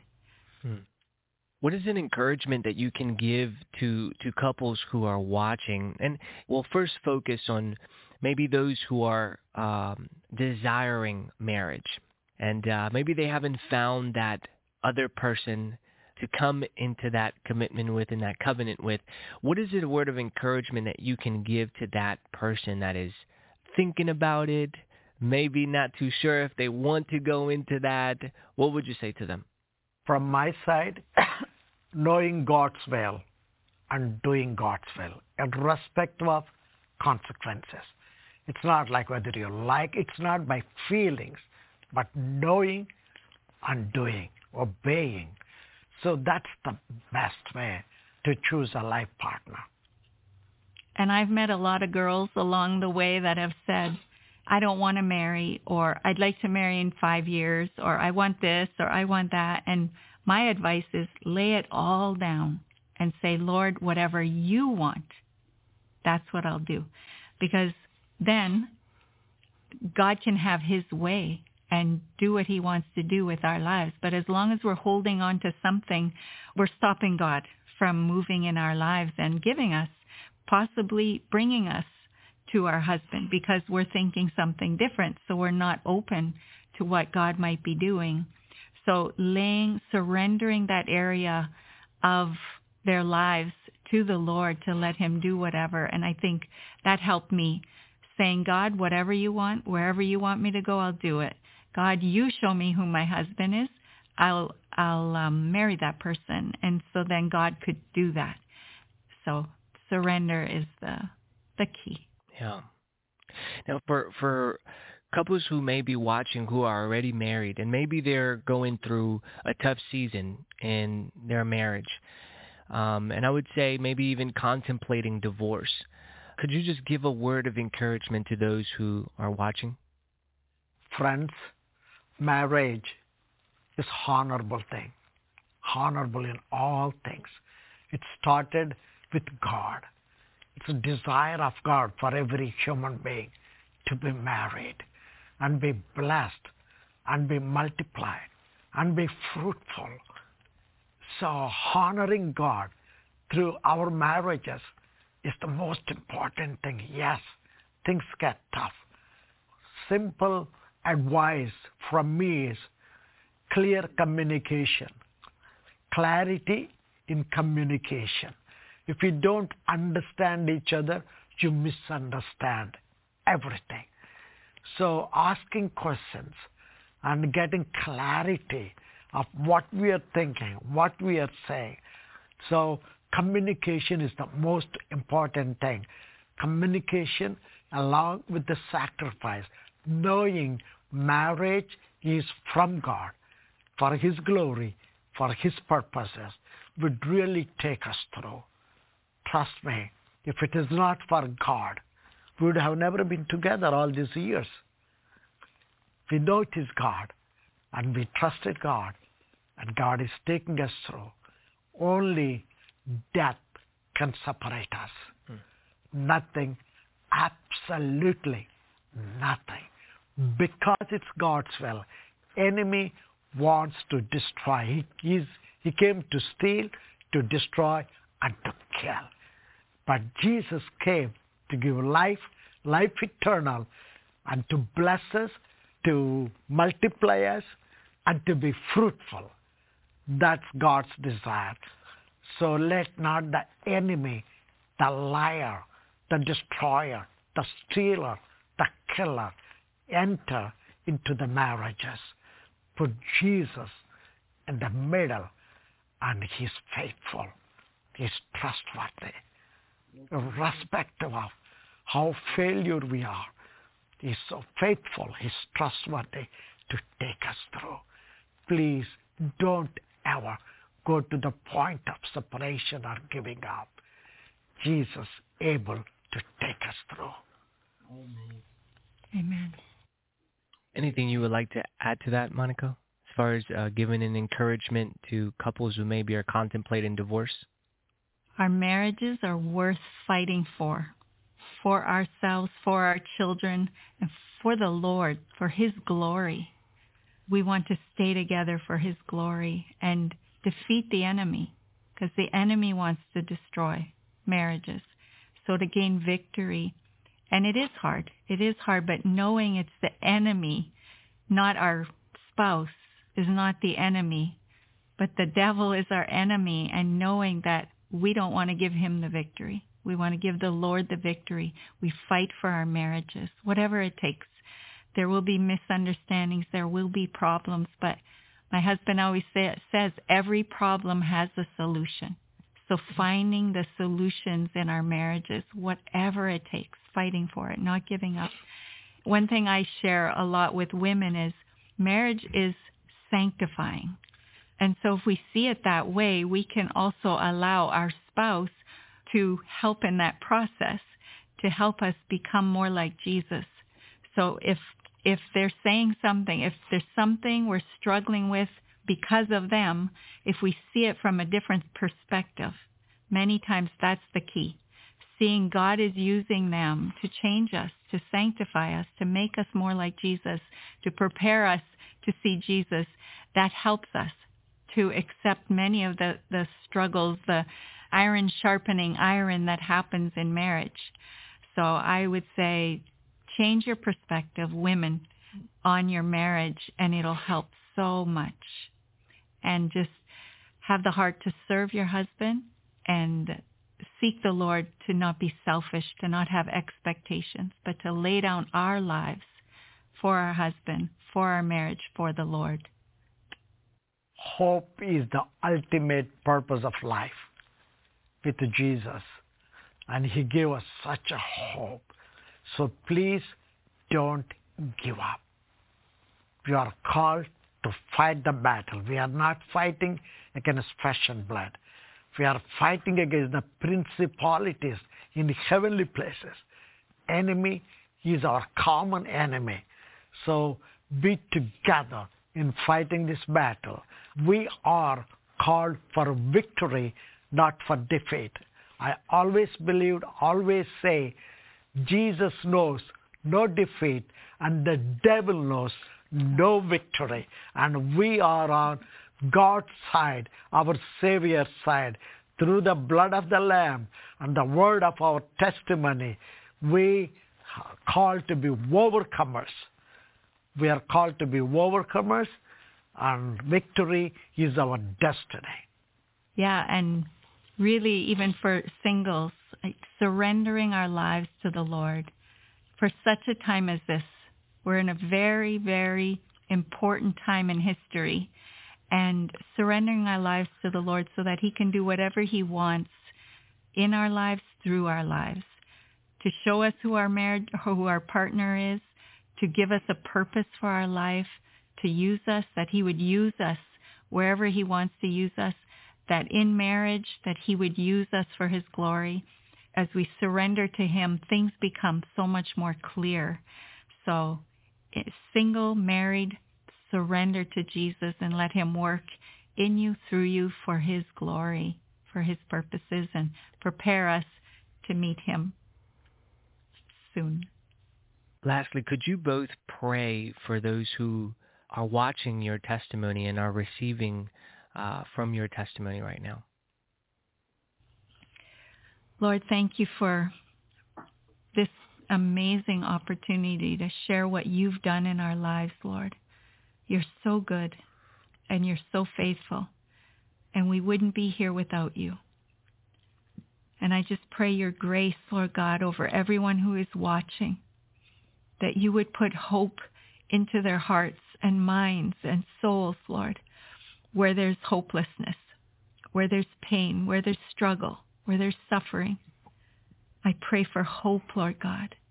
I pray for peace, Lord God. Encourage the hearts of your people, Lord God. Restore marriages, Father. Only you can do it. Break the powers of darkness, of the enemy coming against your people, Lord God. Destroy the works of darkness, the bondages, Lord God, in the lives of your people, and restore. We ask for that, Lord. Pray you'd revive in this year of revival around the earth, Lord God. Touch marriages. Yes. Revive marriages, Lord God. Yes. Have your way, Father, and bring victory in Jesus' name. Amen. Lord, I'm not asking for gold and silver. I'm asking for your power, your protection, provision in every marriage, Lord. Commit them into your hands for your purposes, for your glory. In Jesus' name. Amen. Amen, amen, amen. With some powerful testimonies this morning. And the first testimony of the man who, even as a child, they locked him up and everything, and he dealt with witchcraft and all the crazy stuff and went through a lot. I remember seeing a movie called Sling Blade. And the main character in there was a guy named Carl, who was portrayed by Billy Bob Thornton. And he reminded me of Carl when I heard him speaking. But how many know it don't matter what you go through, what you've been through, where they say you are, how many know God is a deliverer? And if he draw you, you can come. Hallelujah. And so we thank God this morning for his word on that second testimony. That just show what God can do, even in marriage. Yeah, he's no respecter of persons. He can work it out for anybody. Hallelujah. We just have to trust him. India. He told God what he wanted. And that's what happened. That's what I'm waiting on. What I told God I wanted in the husband. It haven't manifest yet. Now, when it manifests, I can't help myself. I got to surrender. But until then, I have to wait. And there's work to be done. Hallelujah. So I keep working. Yeah, until God reveals or do whatever it is he's going to do. Yeah, I'm not against marriage in no kind of way. I'm not against being married in no kind of way. Hallelujah. Yeah, God put that thing together. But we just got to make sure it's who he placed for us. He knows what's best. Yeah. And so we thank him this morning. Listen, we're going to pray out and go to our last song of the morning. And we pray the Lord bring us back tomorrow morning, 7 a.m. Eastern Standard Time, for another episode of Jesus in the Morning.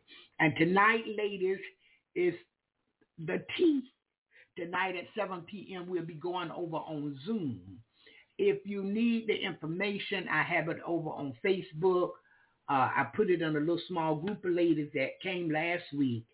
So this week, again, we'll be over at Zoom. And our guest speaker tonight will be Minister Shonda. She'll be our guest, and our topic is how do you ward off jealousy. So that's tonight at 7. Oh, it's going to be interesting. It's going to be interesting. Another thing, please, if you can, go over to HTTP, colon, the double periods on top of each other, / JesusInTheMorning.net / Again, go to HTTPS, the colons, / jesusinthemorning.net/. Take a look at the store. We put some winter stuff in there, a few kitchen items in there. So take a look. Each week we'll be putting new stuff in. And give me a minute. I'm going to bring a lot of sales out that people can afford and that kind of thing. But I need your support. So support me over at the Jesus in the Morning store. If you're on Facebook with me, you can find the new Jesus in the Morning page and take a look. You can go on my page and take a look. I have it posted there. And I have some of the new things we put in there. I have that on the Facebook page. So y'all check it out. All right, let's pray. Father God, in the name of Jesus, we thank you for your word today. Thank you for all we heard. But Lord, we know you're able. And God, many things has gone on. And some people are going through what others went through. And Lord, you brought them out. So they're believing you to bring them out. Do it today, if it be your will, in the name of Jesus. As we depart this morning, bless our going out. Father, bless our coming in. Meet the need in all our lives, according to your riches and glory, by your Son, Christ Jesus. Father, help us to look up to you. We can look to the hills from which cometh our help. All of our help comes from you. You made the heavens and the earth. And Father, don't let us look around unto man and unto the things that's going on in the earth, but continue to help us to look to the hills. Help us to look to you in the name of Jesus. We thank you. We give you glory, honor, and praise. And today, Lord, shower your people with uncommon blessings. In the name of Jesus, we ask. Amen. And everyone that purchased something out of that store, God, I ask that you would work a miracle for every purchase in the name of Jesus. Thank you, Father. We give you glory. We give you honor and praise.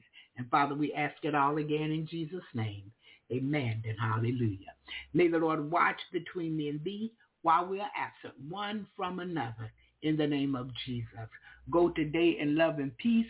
Share the good news of Jesus and give someone something of quality. God loves a cheerful giver. Have a blessed day. I speak the blessings of Almighty God upon you this day, October 30th. 2023 in Jesus' name. So at this time, I'm saying bye-bye, and again, have a blessed day. Going to our last song of the morning.